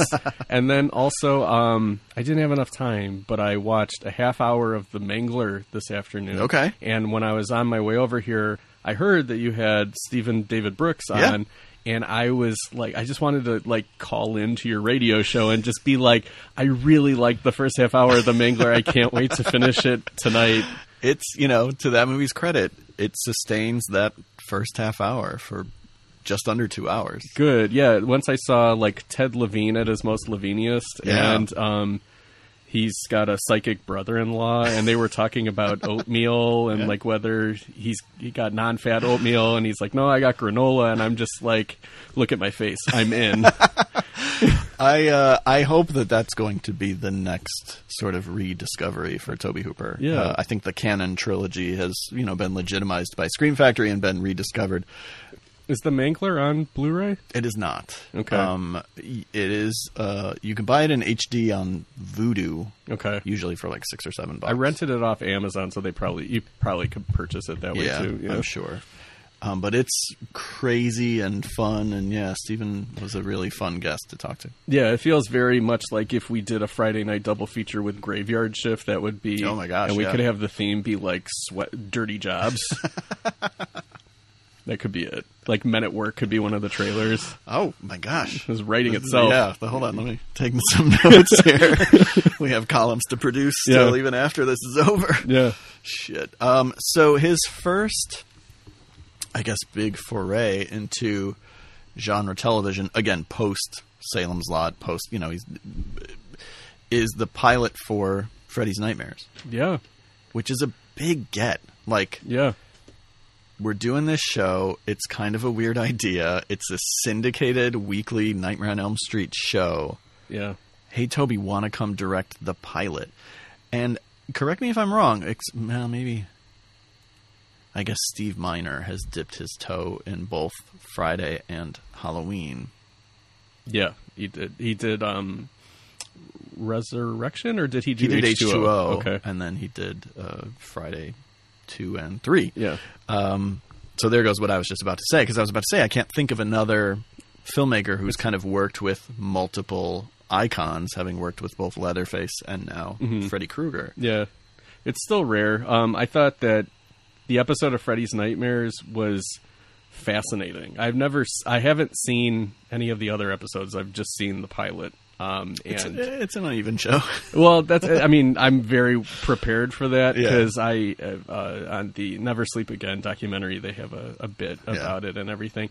I'm trying to understand where its placement was. Did it come before 4 or after 4? It was 1988, both of them. I feel like it's after 4, but obviously it's right around the same time. So. Yeah. I was trying to... The thing that struck me about it was Freddy's scary again. Right. And the whole show is very...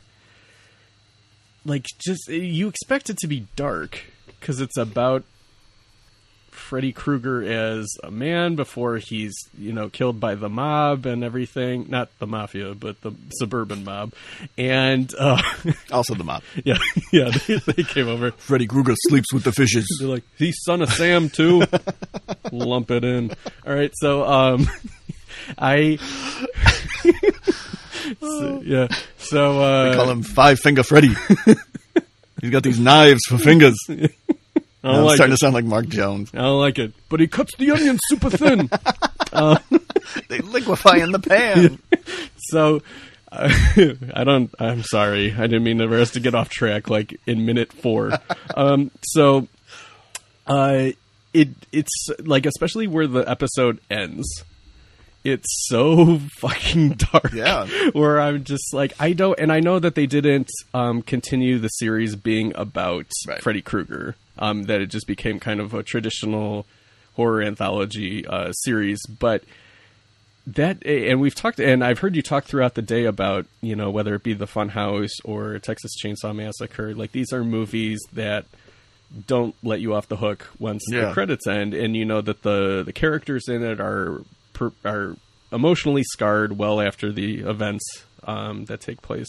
And with Freddy's Nightmares, it really kind of honed in on just the existential dread of it all. Like, it's not just you're waiting to go to sleep and you're a teenager and you might get killed as a teenager. It's just, this Freddy thing that's set loose, it's past just a physical being. It's something that is just a constant threat that lives and spreads in your brain like a disease.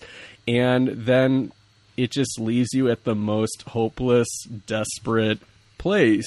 This guy who, is killed. Spoilers for the pilot of Freddy's A Nightmares. show you can't get that's 30 years old. Yes. We have to be very careful about that.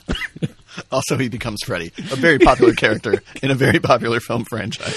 But the thing I couldn't get out of my head was I'm just like, this man has a family and his daughters are probably going to get killed next. And like, this is what he was trying to prevent. Yeah. And it's not something that like you could just get over like Thomas Jane at the end of The Mist, where you know he's going to be fine in like 2 weeks. He's looking for another kid to shoot. I'm going to shoot this AXL dog. Can't just keep walking around with a robot dog. So, but no, I mean, the Freddy's Nightmare thing, and I think part of it had to do with I had to buy a bootleg copy of it at a convention. I'll give you the name. So now Freddy's coming for you think? I'll give it, well, here's the thing, maybe the FBI. I'll give the FBI the name of the person. Sorry, oh my god! everyone. Oh my god! I hit the microphone with my Dr. Pepper. I'm sorry, everyone. Yeah. No, it's just I think that added to like the kind of pungent darkness to it because the bootlegs smell. Have you noticed that? Like bootlegs have this dirty, like past porn smell. I don't buy a lot of bootlegs, but I don't know. I don't know, but like this, the kind of that seedy, like lo-fi quality, just kind of added a creepiness to the whole thing. But no, it's an interesting episode. Of the episodes that we're going to talk about in the next hour, I think it's not near the top for me. Sure. But I do admire that Tobe Hooper can kind of go back and forth between being really funny in his, with his sense of humor, if you're in tune with it, which I'm starting to get a lot more in tune with it, and just like so dark. Yeah. And this was one of his episodes, or his work that it's like you almost have to laugh at the end of it because it's just like such a helpless feeling that it leaves you with. Again, he just decided like, I'm not going to compromise. I'm not going to soften this because it's a TV show. I want this to be as fucked up as possible. And it's amazing to me that that's what they led with. I mean, I understand it. Okay, we're getting Freddy's origin. We don't get a lot of Freddy on this show. It's directed by a master of horror, so we can advertise that. But like, the rest of the show is way more like, for lack of a better word, fun. You know what I mean? It's like, here's this goofy sort of thing, and this person gets their comeuppance at the end via a Freddy nightmare. There are certainly some episodes that are dark, but nothing like the sort of almost real world horror of the pilot. So I just admire not only that they led with that, but that they allowed. And I think the whole thing with that show, the stories that I've heard, is that just no one was paying attention. Like no one was monitoring them. No one was saying you can't do this until letters started to come in because they started syndicating it at like 3:00 on a Saturday afternoon. Oh my People God. are like, why is my kid seeing this? Yeah. So then they got called out on some more stuff, but for the most part, they were kind of just free to do whatever they wanted. And so I think some of that shows in how much leeway he's given to. Yeah, it's like as long as they had the Robert Englund bookends, that's all they cared about. Basically, and then, whatever happens in the middle is just we're selling commercials, you know? Exactly, yeah.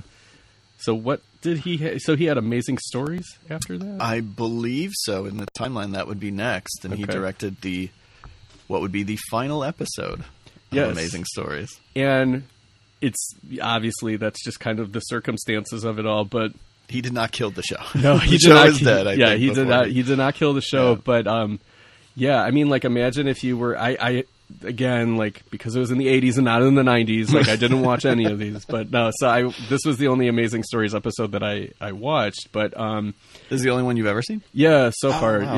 Yeah.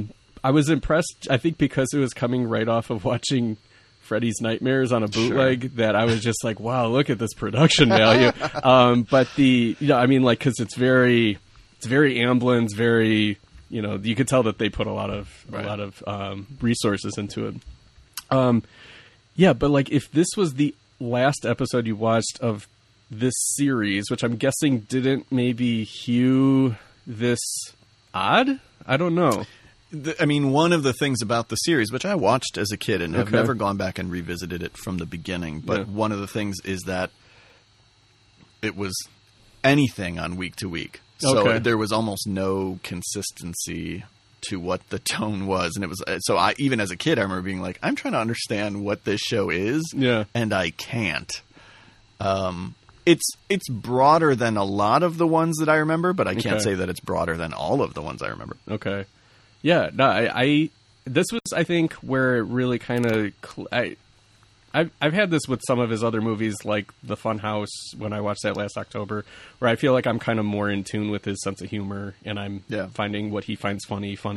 But this was like, I had such an Explorer's second half vibe. That's to a really this good episode, comparison. where just it was, you know, this beauty pageant of aliens, and each one was more silly. You know, singing opera music and things like that, and you either go with it or you don't. Yeah. And like, as I was watching it, I was just like, this is like, I just found myself just at how weird it was, just laughing with it this time around. I thought the stuff with Weird Al was, I mean, it's all because I like Weird Al. I think if it was any other actor, I probably would not have been as into that part of the episode. But I really thought that it was, I don't even know how to describe it. Like, it was like how I felt with Explorers, but just kind of the way, I don't know. I felt like it was like the second half of Explorers, but Explorers made me ready for this in a weird way. Sure. Because I remember when we watched that for one of the F This Movie Fests, I described it as like the first half is like going to a baseball game with your dad and everything's great, and then the second half is like he left you at the baseball game and you have to walk home in the rain. And now I'm just kind of like, well, I get time to my own. Like, I don't mind this walk in the rain. But yeah, what a bizarre ending to a series. But I'm noticing when I rewatch, you know, something like Briscoe County Jr. or, you know, the finale to Dinosaurs, it's just like some series. Dinosaurs knew it was ending. Okay, Yeah. Dinosaurs was able to close that story. Yeah, but in a very unusual way.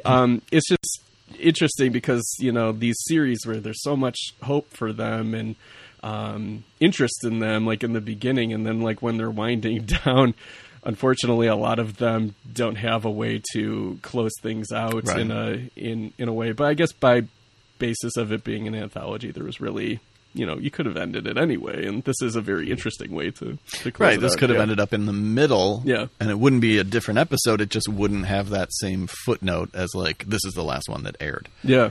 But yeah, it is very cartoonish. Mm-hmm.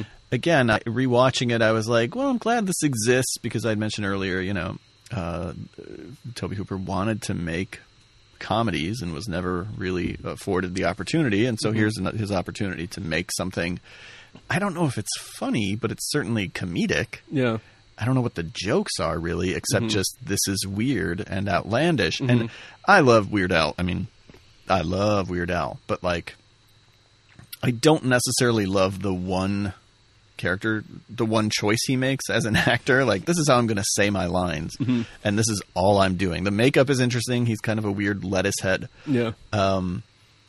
His performance becomes grating, and I vacillate between like, okay, I'm a little bit irritated by this, and it's kind of a one-note thing, or like, but does this eventually become funny again? Do you know what I mean? Like Sideshow Bob stepping on the rakes, where you're like, this is so irritating that at a certain point I have to be like, God bless you for committing to this and never straying from this choice. Yeah. I think that's how I felt about the alien opera singer. By that point, I was just like, I'm like, sure, this is great. Right. This is fantastic. Okay, Miss Stardust. If anything, I feel like Miss Stardust is like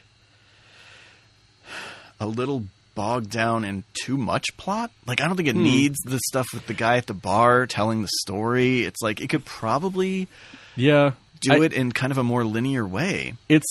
I think I'm okay with the bartender bit being the framing device, just because I think the little bit you at want to the see end. Rick Overton get more work. Well, yeah, naturally. What else is he in? He looks very familiar. He's in a ton of stuff. Okay, anyways, this isn't the Rick Overton tribute. That's next Sunday. Yeah, that is next Sunday. So, but no, I like the little bit at the end where they show the bartender through those pictures or whatever. Right. Like that. This is a real thing. This isn't just some bullshit like drunken bar story. I like that bit enough where, you know, it's okay. And also it's kind of a break, because I think that if you kept with the Miss Stardust pageant, even for 25 straight minutes, it might have been too much. Yeah, I guess I'm not. And again, as I'm talking about it, I'm like, well, but let's draw parallels between this and like Life Force, which also incorporates this heavy flashback structure, you know. Okay. I don't necessarily want to watch just the pageant for 30 minutes or maybe any minutes, but I just think there's a different approach. But now that I'm talking about it, I'm like, actually, this is probably more interesting. You know, I think I enjoy it most.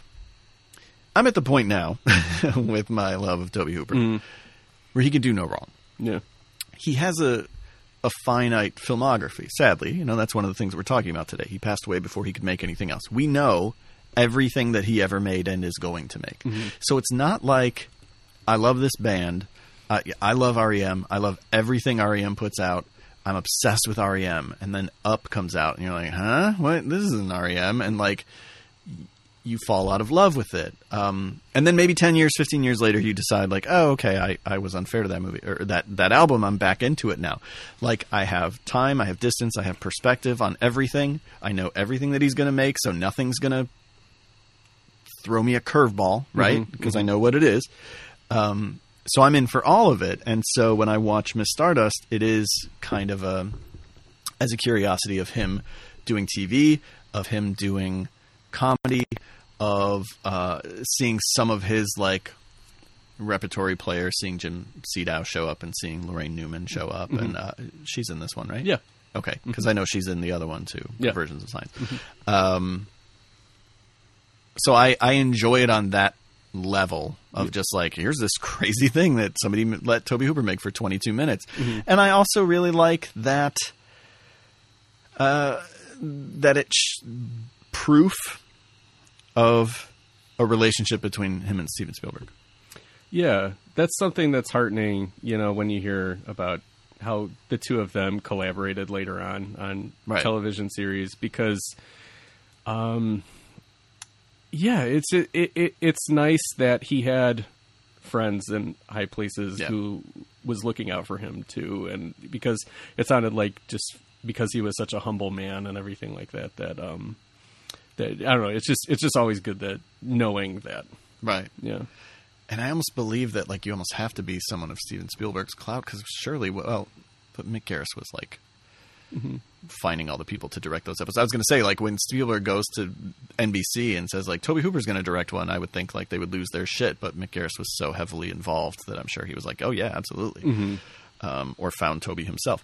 And also a nice thing is, I noticed like watching these television episodes too, is he never looked down on television as a format. And it wasn't like that how television is now, where it's almost, a lot of people see it as equal in or surpassing the quality of movies. Right. You know, it was a little bit more of a AAA affiliate to like movies being the big league team. And I will accept your sports analogy. Okay, thank you. Moving on.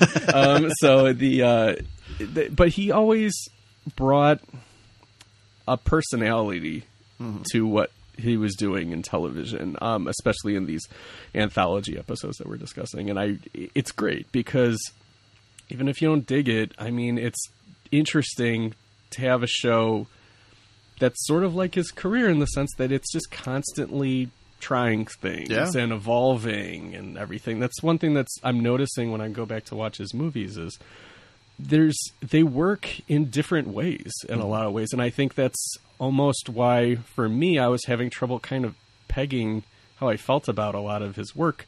But now you kind of see little earmarks that are sort of similar within his movies too. Yeah.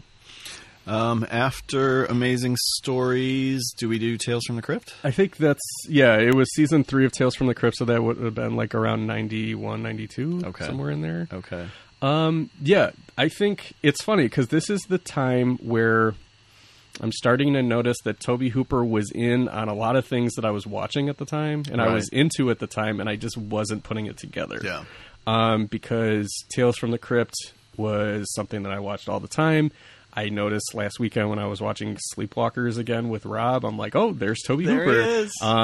Coming to America. I watched that one around this time. He's got a cameo in that movie. He was, oh man, I'm totally blanking. I had another example, but anyways, you get my point. He was John McClane in Die Hard, is what you were going to say. Oh, I would like to see that. I can't do a good Toby, otherwise I would immediately go into yippee-ki-yay motherfucker. Yeah. But we need Jared to come back and do his Toby. Yeah, definitely. This episode of Tales from the Crypt was not one that I was super familiar with, but I know I had seen it. I'm embarrassed to say that I was super familiar Oh, with you it. were? Okay. Well, I think I watched a part of it a lot as a kid.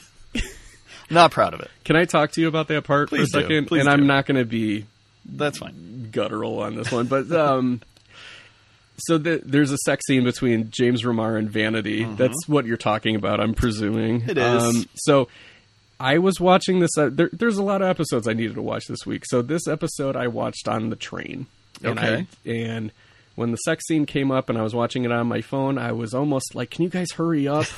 Like, I don't want, like, the other people on the metro to know that I'm watching a sex scene. So I'm, like, tilting the phone and, like, turning it inward. But I'm like, no, that looks worse. It looks like I'm, like, really, really just devouring this red-haired man and this action Jackson femme fatale. Yeah. So, anyways, it has nothing to do with the rest of the episode. But, no, it's an episode that I think is...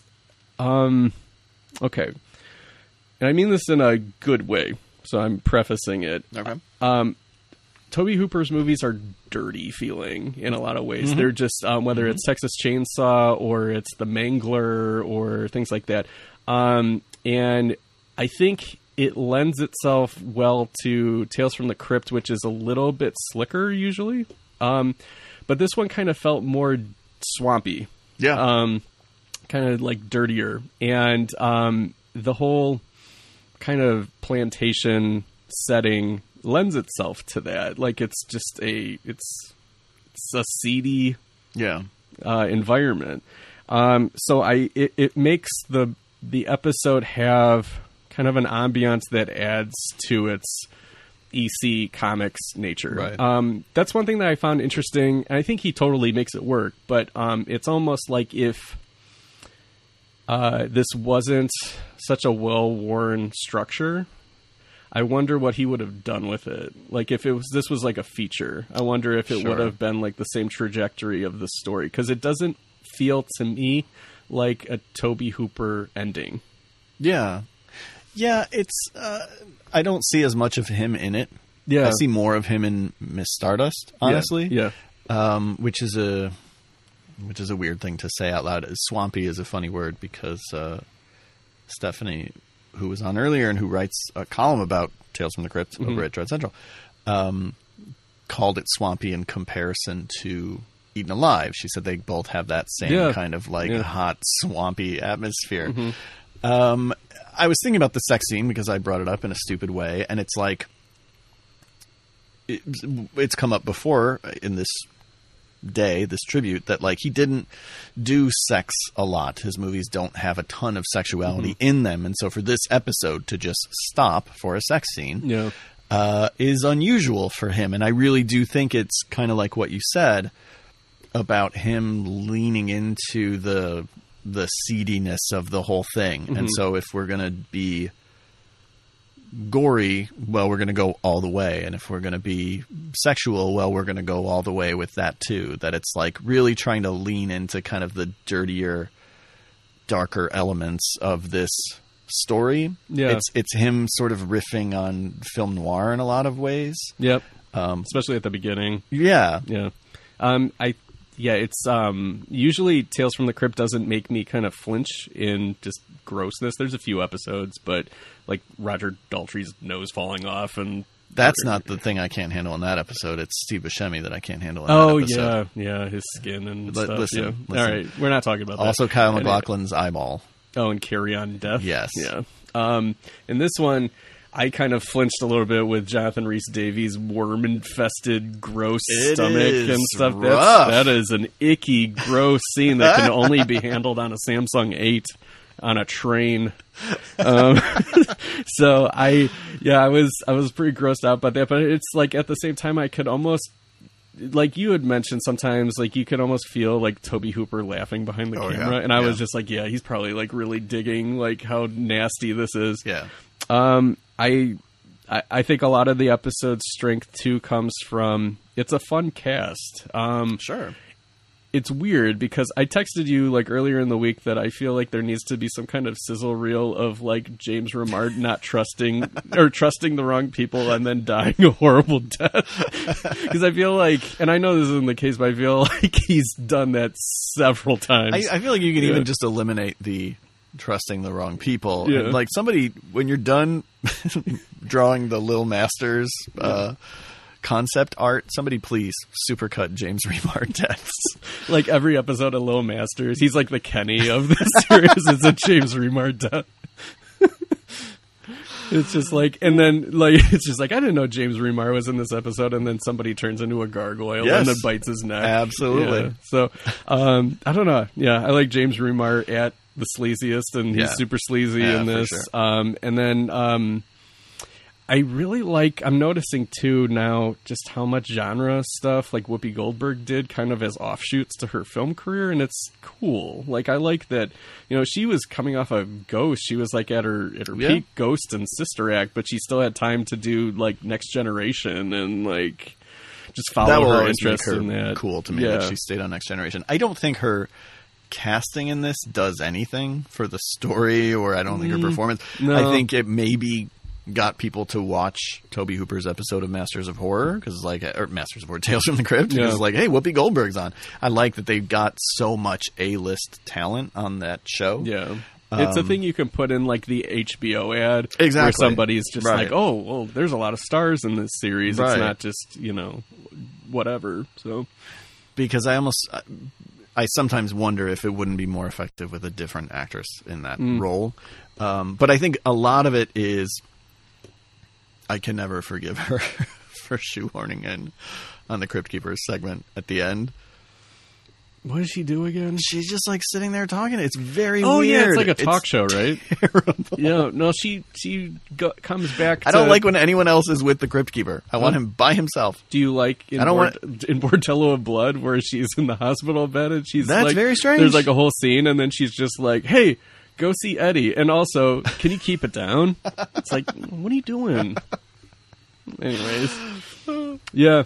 But it's a fun episode. It's not one of my favorites, but it's a good one. It is. I feel like, again, if it wasn't Tobe Hooper, I don't know that I would be thinking about it or going back to it. I mean, it's like, okay, I would arrive at this when I rewatch the show, but it's not something that would stand out in my mind the way that it does because I know that he was involved, and so I'm trying to sort of parse through, like, okay, so what of him can I see in there? And I definitely think the not the most recent time I rewatched it, the time before that, which was maybe a year or two ago, it was in that scene where they're digging through the guts, where I was like, oh, here it is. This is his scene. This is his moment, which isn't to say that like he reveled in gore, but like you said, it's about the excess of the moment. Right. And that was something that he did very well. Yeah. It's like, you know, you don't want to see it, and then he holds the shot for just exactly 20% longer than you really want it to happen. It's like where you look away and then you look up and you're like, surely it's over, and it's still going on. So,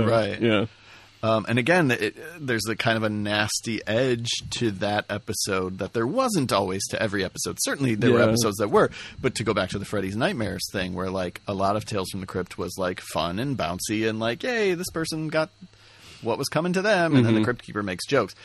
And this movie is that, or this episode is certainly that same kind of like morality play, but it is a little darker and nastier than not all the episodes, but then a number of episodes. Yeah, it feels a little just grungier than some of the episodes. Yeah. What follows? Do you want to talk about body bags next? Sure. When does he do I know we're not talking about I'm Dangerous Tonight. That was 1990. Okay, so that it would be before. Or I Tales might be from the thinking Crypt. of Spontaneous Combustion. Spontaneous Combustion is 90. I think I'm Dangerous Tonight was 90 also. Okay, which was also a TV movie, and we're not going to talk about it.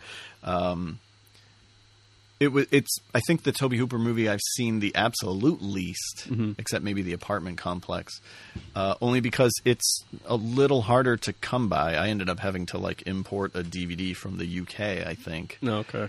And so it's a movie that I would definitely have to watch a couple more times and live with longer to really once again see him in it. There are aspects of him that I see in it, but I definitely want to watch it again. But I do want to give it a shout out. I don't want to just skip over it completely. So then we come to Body Bags. Body Bags was a movie I watched a lot when it was on. Do you know I never saw it until the Scream Factory Blu-ray because I never Really? had Showtime or anything. Oh, okay. So it wasn't until that Blu-ray came out that I finally saw it. Okay, yeah. I was full in on horror in '93, and that's when. And I mean, super into Tales from the Crypt, and Body Bags was Showtime's attempt to make their own Tales from the Crypt, and then they stopped making the episodes after the initial trilogy of episodes that they lumped together into Body Bags, which is a feature, because they didn't want to spend the money on it that they spent on the pilots, so to speak. So I'll just quickly mention I really like the John Carpenter segments. I think the first one at the gas station it's just, I don't know, it's hard to describe. It's just like my kind of horror. Like, I just really like the isolation and the dark and things like that. I just love that. Hair is so funny, especially to like a bald person like me. Like, Hair is hilarious, and Stacy Keach just sells that shit so well. I was always the one that I was the least warm to growing up, just because it wasn't fun. Like the other two are fun. Right. Even if, scary. But I is just, I wouldn't say tough, but it's a real ball buster of a segment because it is this guy who's a baseball player, gets into a car accident and then loses his eye, and then it gets replaced with a serial killer's eye who is just executed. You had mentioned a couple times throughout the day about the bad place kind of coming back. The bad place is your eyeball in this one.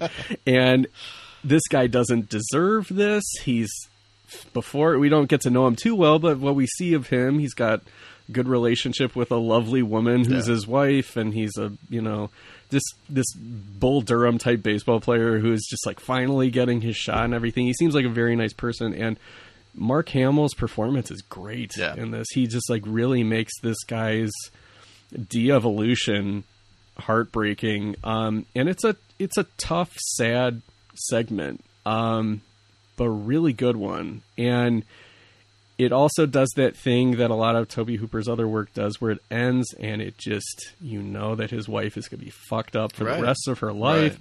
And you just kind of are left with that. Like, immediately, like, after he stabs himself in the eye and kills himself to eradicate this evil, you go right back to John Carpenter as the coroner to finish up with the wraparound. And Tobe Hooper's in the wraparound, too, with Tom Arnold. Yeah, he's a coroner. As a coroner. But it's it's a real son of a bitch of a segment. It's a good one. It's a good one, though. It is, but it speaks to sort of what we've noticed with some of these other anthology contributions, like No More Mr. Nice Guy, or to a lesser extent, the Tales from the Crypt episode, where it's like, it's a lot darker than the things that surround it, Yeah. And I think its placement in the movie hurts it a little bit, although...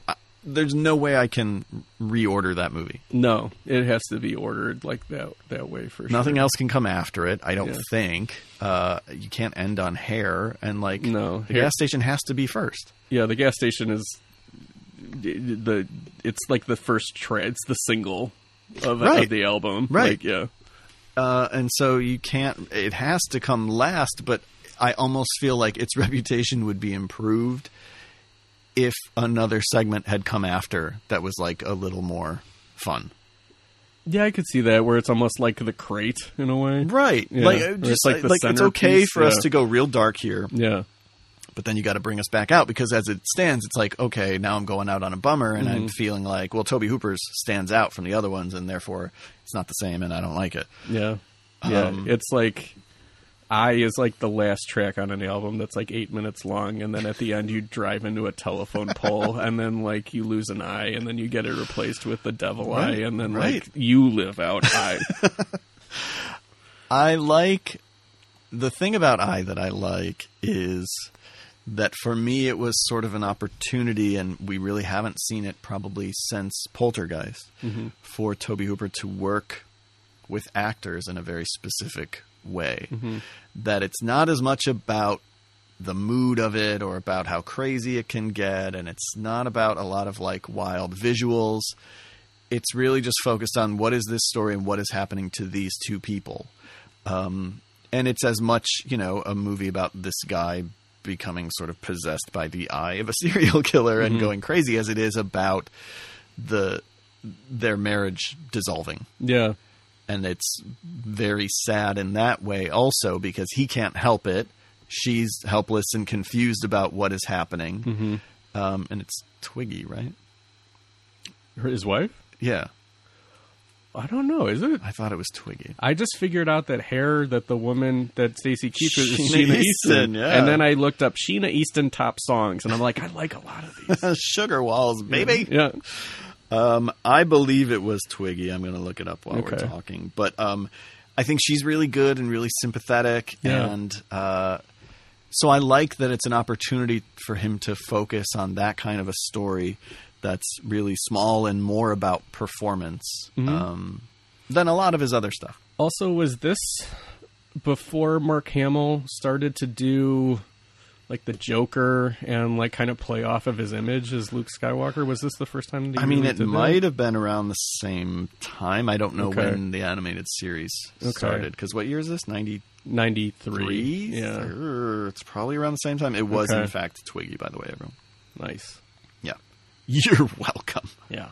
It's good stuff. And he never finished building that, what is it called?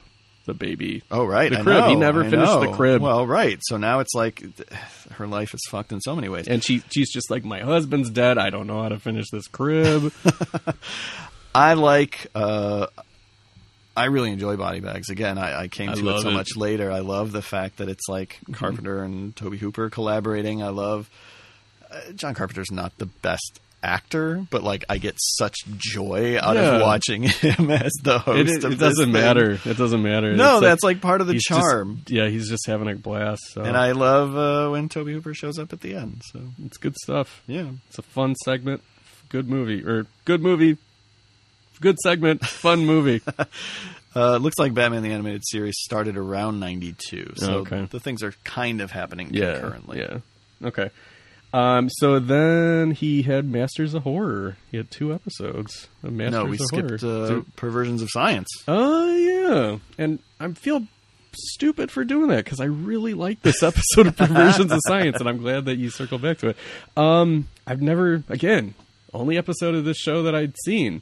And I texted you while I was watching it, and I'm like, how did I not know that there was a science fiction Tales from the Crypt that lasted like 10 episodes, so it wasn't... And HBO kind of buried it. It was like a Friday night thing, I think. I mean, like, I don't know how the other 9 episodes are, but I really, really like this one. I don't know if I've seen any of the other ones. Okay. I had only seen this one back in the 90s because I really liked Jason Lee. And I was like, oh, Lee's on this episode of this TV show. I don't even think...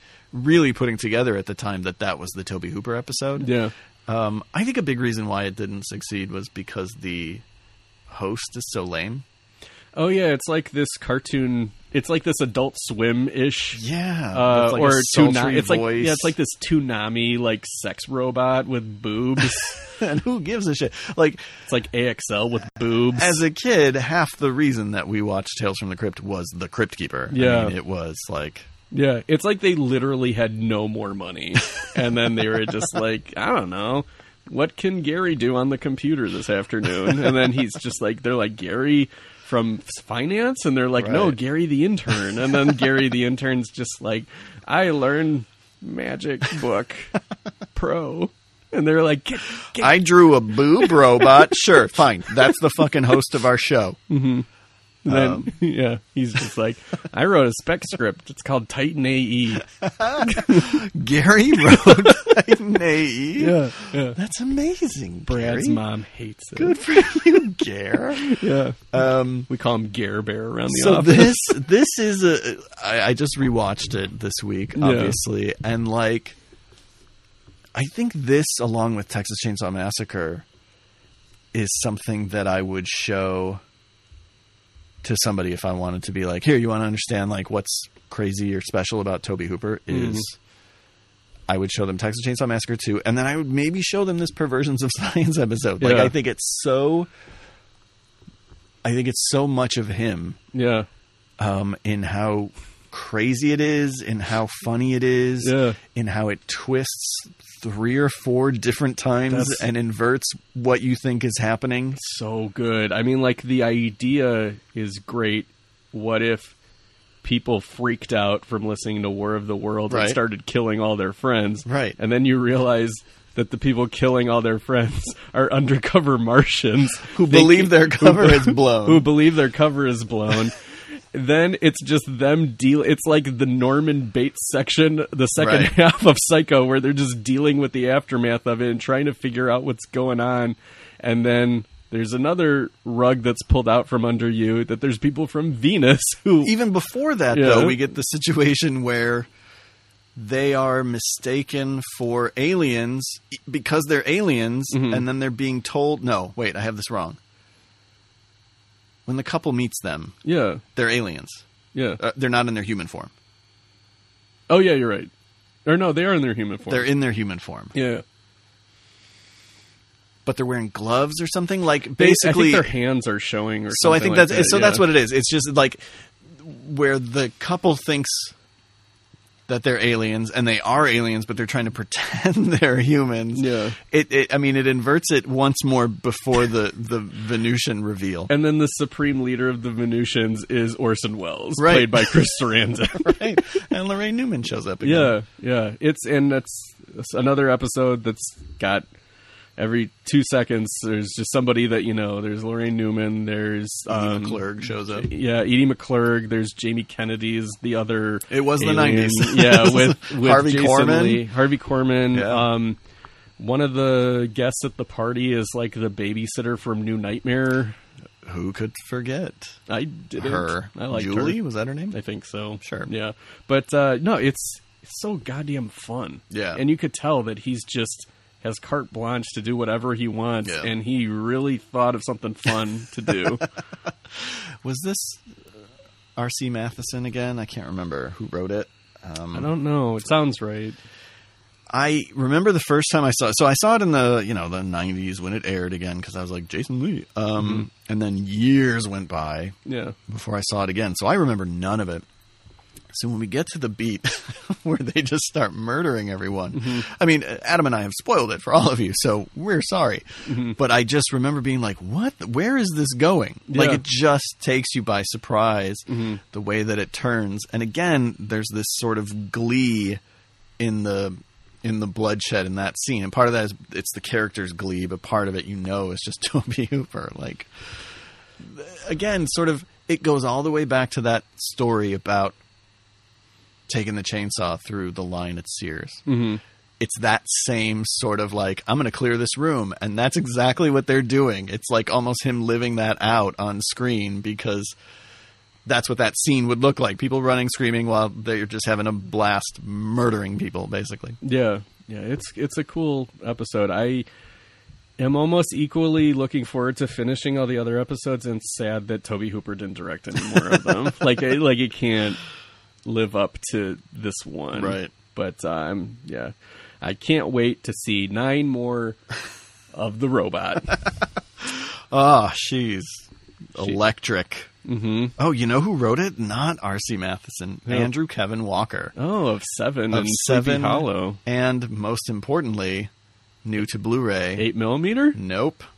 Fucking Trickster. Brain Scan. Brain Scan is an Andrew Kevin Have you Walker watched the joint. special features on there yet? Why, yes, I have. Is it good? Yeah, he's interviewed. Oh, cool. Yeah. As is the Trickster. Yeah. Brain Scan is like the type of movie where I don't like it, but if somebody said, you can have this Blu-ray right now, you don't even have to order and wait 2 days, but I want $50, I'd be like, all right, fine.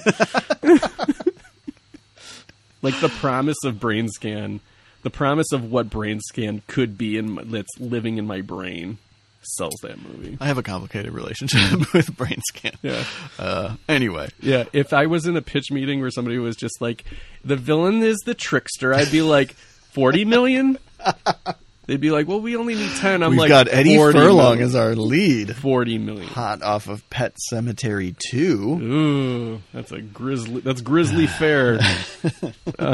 And then we get to Masters of Horror. Okay. So was the first episode that he did, was the season 1 Dance of the Dead is the first one. Okay. Of the 2, that's the one I prefer. Interesting. Do you prefer the other one of the 2? I maybe do. Okay. I maybe do, and I feel like the little bit that I've paid attention to when people talk about it. Well, no, I've heard both. Never mind. Okay. Yeah, I think it's just personal preference. I think Dance of the Dead,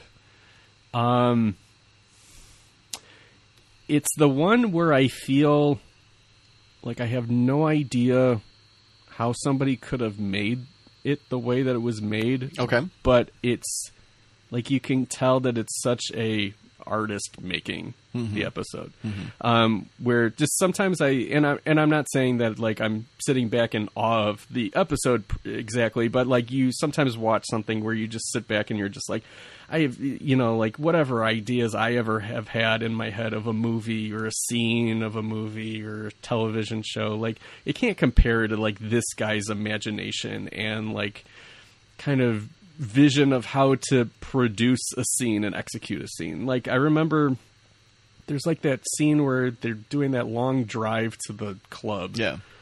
And I'm just like, this is reminding me so much of like something like, this is like some Natural Born Killers sequence. Yeah, It's pretty wild. And I think also in that one I really liked Jonathan Tucker and Jessica Lowndes, I think. Yeah, okay, that is correct. It's the most I've ever liked. I haven't seen Jessica Lowndes in too much stuff other than Abattoir. Yes, that's right. And Jonathan Tucker is not one of my favorites, but I think he's really good in this. He reminds me of, he's playing kind of like a Michael Madsen-y type. And politics. But I really like them together. I think that it's an interesting kind of, forbidden fruit type of thing, but she's chasing this bad boy and everything like that. But there's so many other layers to it. Yeah. But I think their core relationship is kind of what I respond to the most.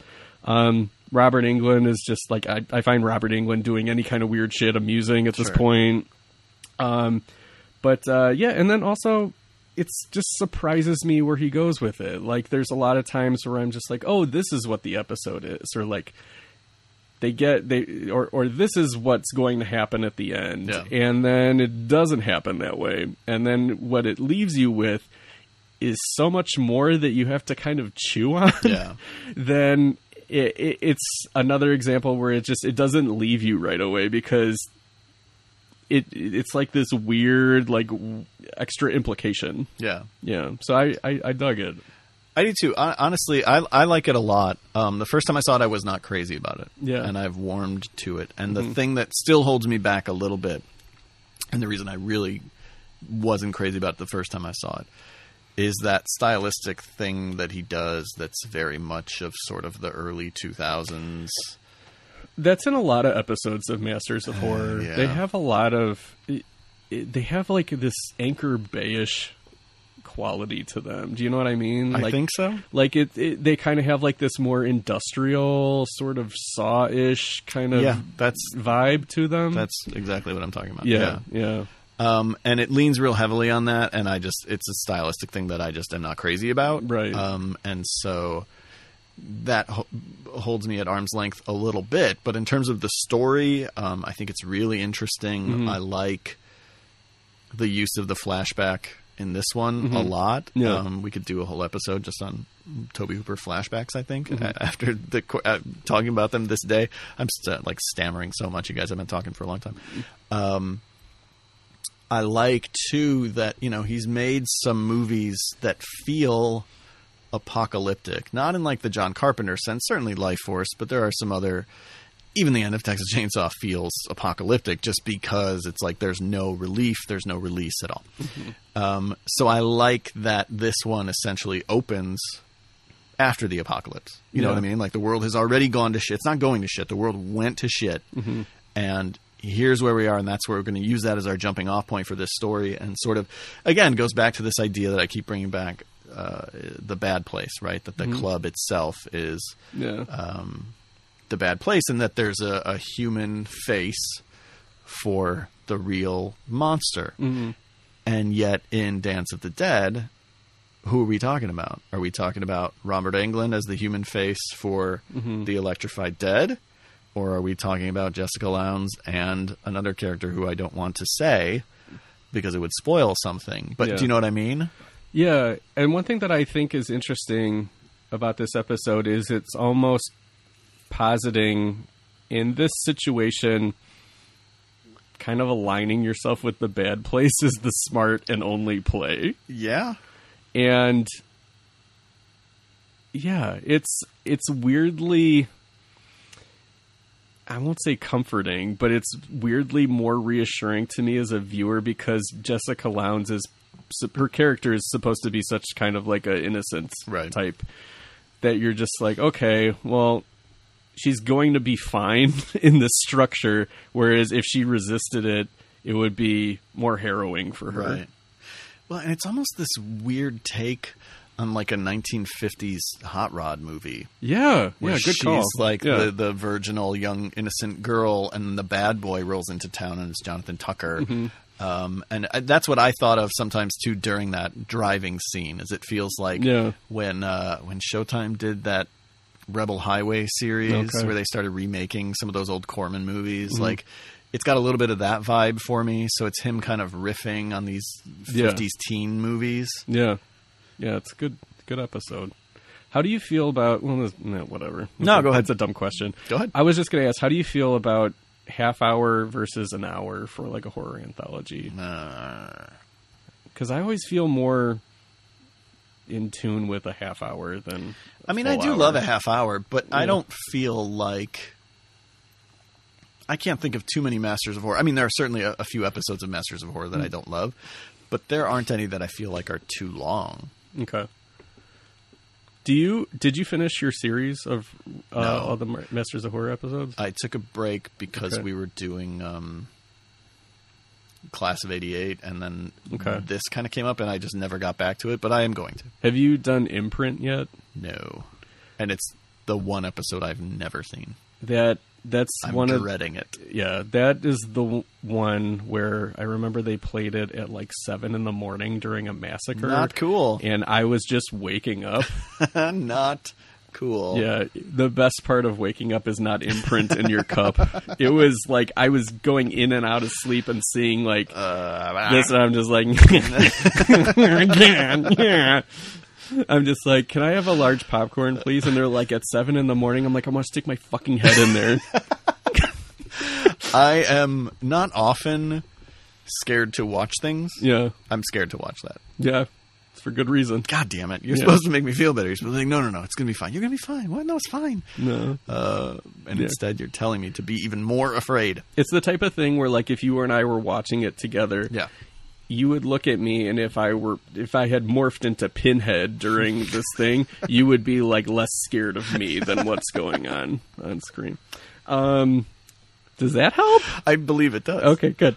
Yeah, so that's another thing. I think, like if I'm watching Tales from the Crypt, I can kind of settle in because I'm just like, I can handle this. Yeah. But like Masters of Horror had a lot of episodes where I'm just like, this makes me very uncomfortable. Yeah. And kudos to them because I think that's clearly what they were going for. They were trying to push the envelope, especially for cable television. And it's,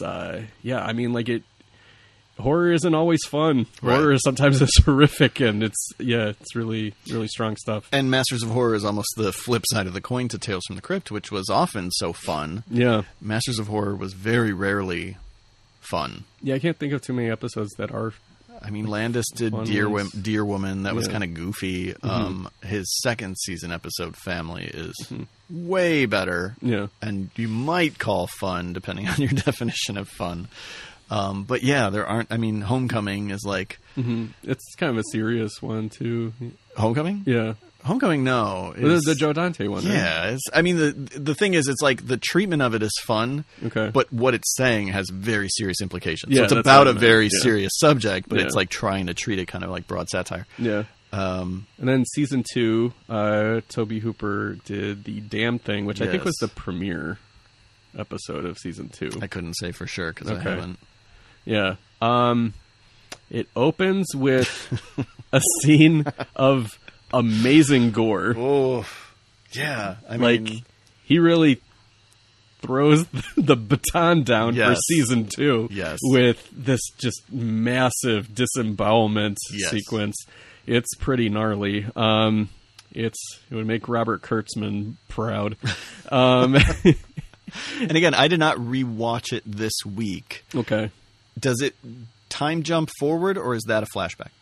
It time jumps forward. Okay, that was what I thought. But Yeah. since we were talking about flashbacks, I wanted to double check. Yeah. At first, I was like really digging this family because they're talking about ribs, and the ribs look so good, and ribs sounded so good. It was like Chili's play all over again.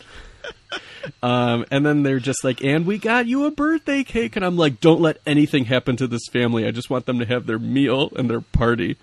But then, yeah, it goes forward, time jumps forward to Sean Patrick Flannery is the grown-up version of the son who survived this horrible ordeal where his mother was murdered by his father, and the father was possessed by the damned thing. It's kind of like a physical being, sort of like if The Shining was like this one kind of being. And I think the rest of the episode is okay. I'm not a real big fan of it. I like the bookends of the episode, I think. I like the whole thing with the first, 10 minutes of the episode setting up kind of what this is all about. And then I think that it really goes for broke in the ending to a missed degree. Yes. Almost. Very much so. But kind of the part around it, just, I don't know. I mean, like, the Ted Raimi weirdness doesn't really click for me, and the stuff with, I think it's Brendan Fletcher, who is his partner. He was in Freddy vs. Jason. It's fine. I mean, like, it's good. It's just, I think I like Dance of the Dead a little bit more. Sure. So, yeah. Again, I like some of the kind of domestic drama of the damn thing. I like the town kind of breaking down and starting to go crazy and sort of, approaching this idea of mob mentality. And I just think the highs of it are so high. I don't know which one I like better, but the highs are so high. I don't think Dance of the Dead has a single moment as good as maybe 3 different moments in the damned thing. Which I totally get being like, yeah, but the rest of it is weaker than the entirety of Dance of the Dead. Yeah, I think I totally agree with you. I think the Dance of the Dead thing, I think I really respond to mood with horror, and just that in dread, like especially like kind of a dread mood. Like I'm kind of an easy mark for that, and that's where I get the most out of Dance of the Dead. Yeah, where it's just like it feels like this experience where, like you said, with the damn thing, it really pops in moments, right, and then kind of slows down to allow for those moments to pop. Right. Yeah. And there are a handful of episodes of Masters of Horror that I couldn't necessarily attribute to their filmmaker, even though I'm very familiar with that person's filmography. I won't say who, but there are a handful. Even when I really like the episode, there can be some where I'm like, yeah, but I can't tell that that's so-and-so. But both of these I can really tell are Tobe Hooper. I feel like if I watched these again without you telling me who directed these, as long as you said, like, okay, it's a master of horror. Don't tell me, like, anyone on earth directed this. Tell me who. Because I'll be like, Brad's mom? But as long as I know that, like, okay, a master of horror directed this, I would probably be able to tell you Tobe Hooper. And again, it's in the way that both episodes just fucking go for it. Yeah. You know? The first more so in how bleak it is. And then the second in those moments that we're talking about where you're just like, oh, okay, this is not fucking around at all. Yeah.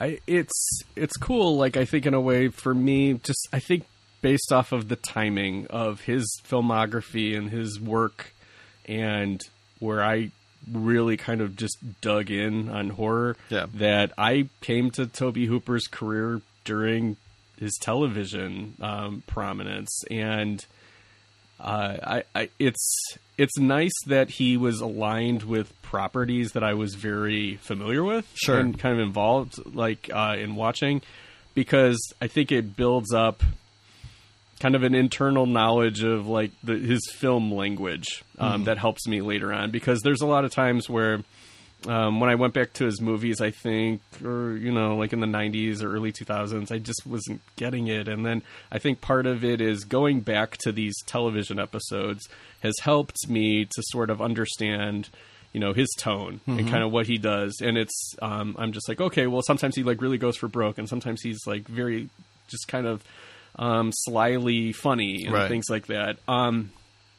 And then just as we're wrapping up, I think your appreciation of him has definitely, like, it's interesting because I'm in a way a little bit relieved that I'm not just seeing his work through your eyes anymore.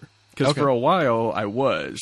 Whereas I didn't have like a personal emotional connection to his work myself, but then it struck such a chord with you that I was only seeing it through your eyes. And then now I feel like I'm kind of getting it all over again through my own point of view, which is very satisfying. Not saying that like it's like I needed to get you out of my brain. I needed to take it out. I needed to take it out. But no, it's fun because I feel like, and this is all, you know, to your credit in that you gave a platform to this man's career,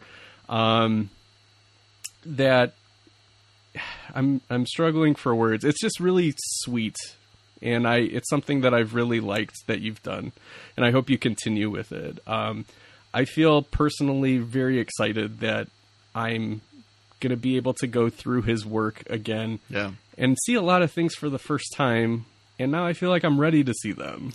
Whereas before maybe I wasn't.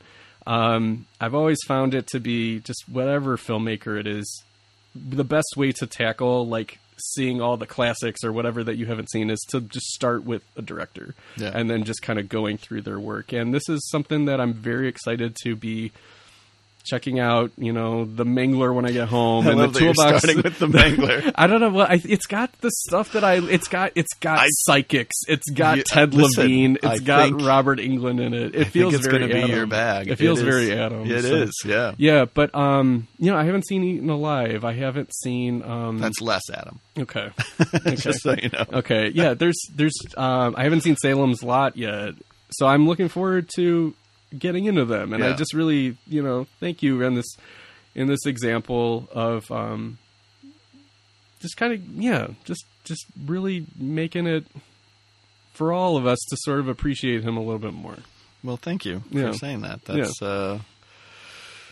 my goal in life, really, and I know that it's annoying to people who maybe don't care as much. Just like, all right, shut up about it already. But that's really what it's because I love to talk about it. You know, I've gone through his entire filmography, I think twice in the last year, once right after he passed away, and then once in the run up to this. And every time I sit down for one of his movies, I like it more than the last time I watched it. Even the ones that I've always loved. I'm always finding something new, some new moment, sometimes watching them all close together, you know, brings out new thing. Oh, okay, I recognize this from this, and we forgot to talk about it. There's like a nightmare sequence in Life Force that midweek Kevin Marr messaged me and was like, "Look at this nightmare sequence from Life Force is right out of the Funhouse," and it's like you only see that when you're watching all these things in close succession. So yeah, I had no idea what today was going to be or how it was going to go. I had no idea if anyone would be interested in listening to a lot of hours just to talk about one director, because there's no other director I could do it for. There's no other director I would want to do it for. I think everybody has their director that they would want to do it for or could, Yeah. And Tobe Hooper's mine, and I recognize now that some of my identity, certainly online or in terms of talking about movies, is wrapped up in like, oh yeah, that guy that loves Tobe Hooper. And like, I kind of wear that as a badge of honor. Like I'm not, I'm not embarrassed by that, or I don't feel like it's limiting to me. I'm really proud of that. And, it would be a year ago tomorrow, because he'd passed away a year ago today. So it would be a year ago tomorrow that I found out, and literally like couldn't get out of bed. And that's, I know, embarrassing. And I know, I've caught shit in the past for taking this stuff too seriously or whatever. But I was so brokenhearted that he didn't have a day like this when he was alive. Mm-hmm. Can I make a comparison that I think... Is it to baseball? No. Okay. No. So I'm not going to get into too much detail, but I lost a friend of mine in high school, and she was in one of my classes, and in the days after it had happened, we sort of just went about our business, like getting back to the lessons of the class. And you could feel in the room this palpable need to talk about what happened and like to honor her. And finally, like, I just broke and I just said, look, nobody can focus on anything else. Can we just like sit and talk about stories about her, like positive things? And this is similar to what you're doing today. It's just like, and now when I think back on my friend, it's like I can think of that. Mm-hmm. And I can think of that moment of just everybody banding together to honor her memory, and it's not as sad. It feels like, you can point to things where it's a life well lived. And that's something that I really commend you for doing with Tobe Hooper, and that's what this day really reminds me of. And it's,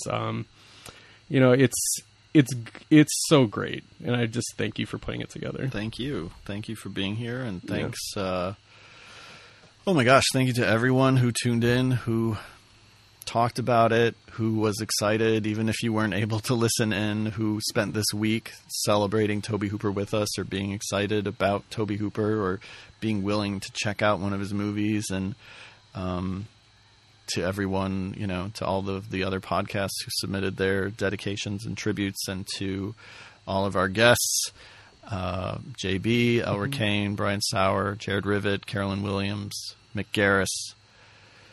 Oh my God, it's so late. Stephanie was next. Jill was after that. Kevin Marr, Patrick Hamilton, Stephen Brooks, Jason Guy, Heather, you. My God, I hope I didn't forget anyone, because I would feel terrible if I did. But if I did, it's just because I've been doing this a long time. But the fact that everybody was just so quick to say, yeah, I'll participate. Yeah, people were contacting me saying, how can I be a part of this? Yeah. It's for Tobe. And I don't know. That's beautiful. I don't know that everybody has that after they're gone, Yeah. So what's next for you with Tobe Hooper? Is there like a movie from today where you're just like, man, I really want to watch this one again next, or write this piece, or anything like that? I think it's The Mangler. Honestly, it was. But even before you were talking about it, I think it was talking to Stephen Brooks about it, and talking about those first 15 minutes again. I was like, oh man, that is just delirious. Yeah. I regret seeing Man of the House that weekend and not The Mangler. But there's no, it's not like, okay, this day is over and now I need a break. Yeah. I literally want to watch his stuff tonight, And it's been a real joy living in this world for the last couple of weeks, and just having my mind focused on this. And I'm sad to not be able to do that, to have to go back to normal life and write about other stuff and watch other movies, because I just want to live in this world. Yeah. But thank all of you for living in this world with me and with the rest of us today. And thank you, Adam. You're welcome. Thank you for having me. Love you, Toby. We miss you. Today was for you. I hope you enjoyed it, and I hope Dr. Pepper is cold.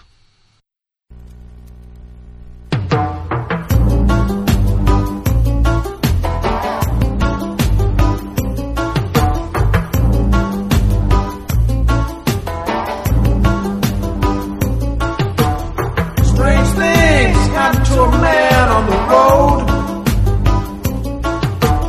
Strange things happen to a man who's alone. Doesn't matter where you come from. Doesn't matter where you want to go. Doesn't matter if you're on your way home. Doesn't matter who you know.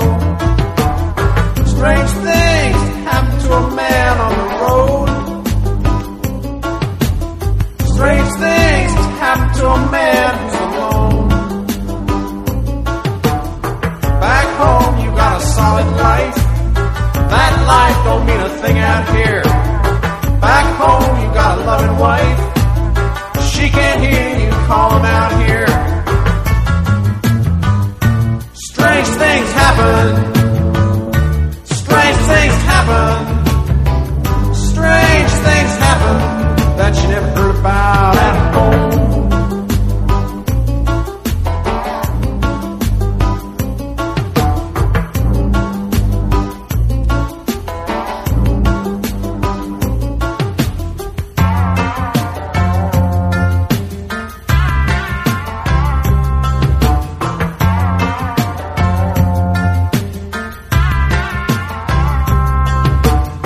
Doesn't matter where you come from.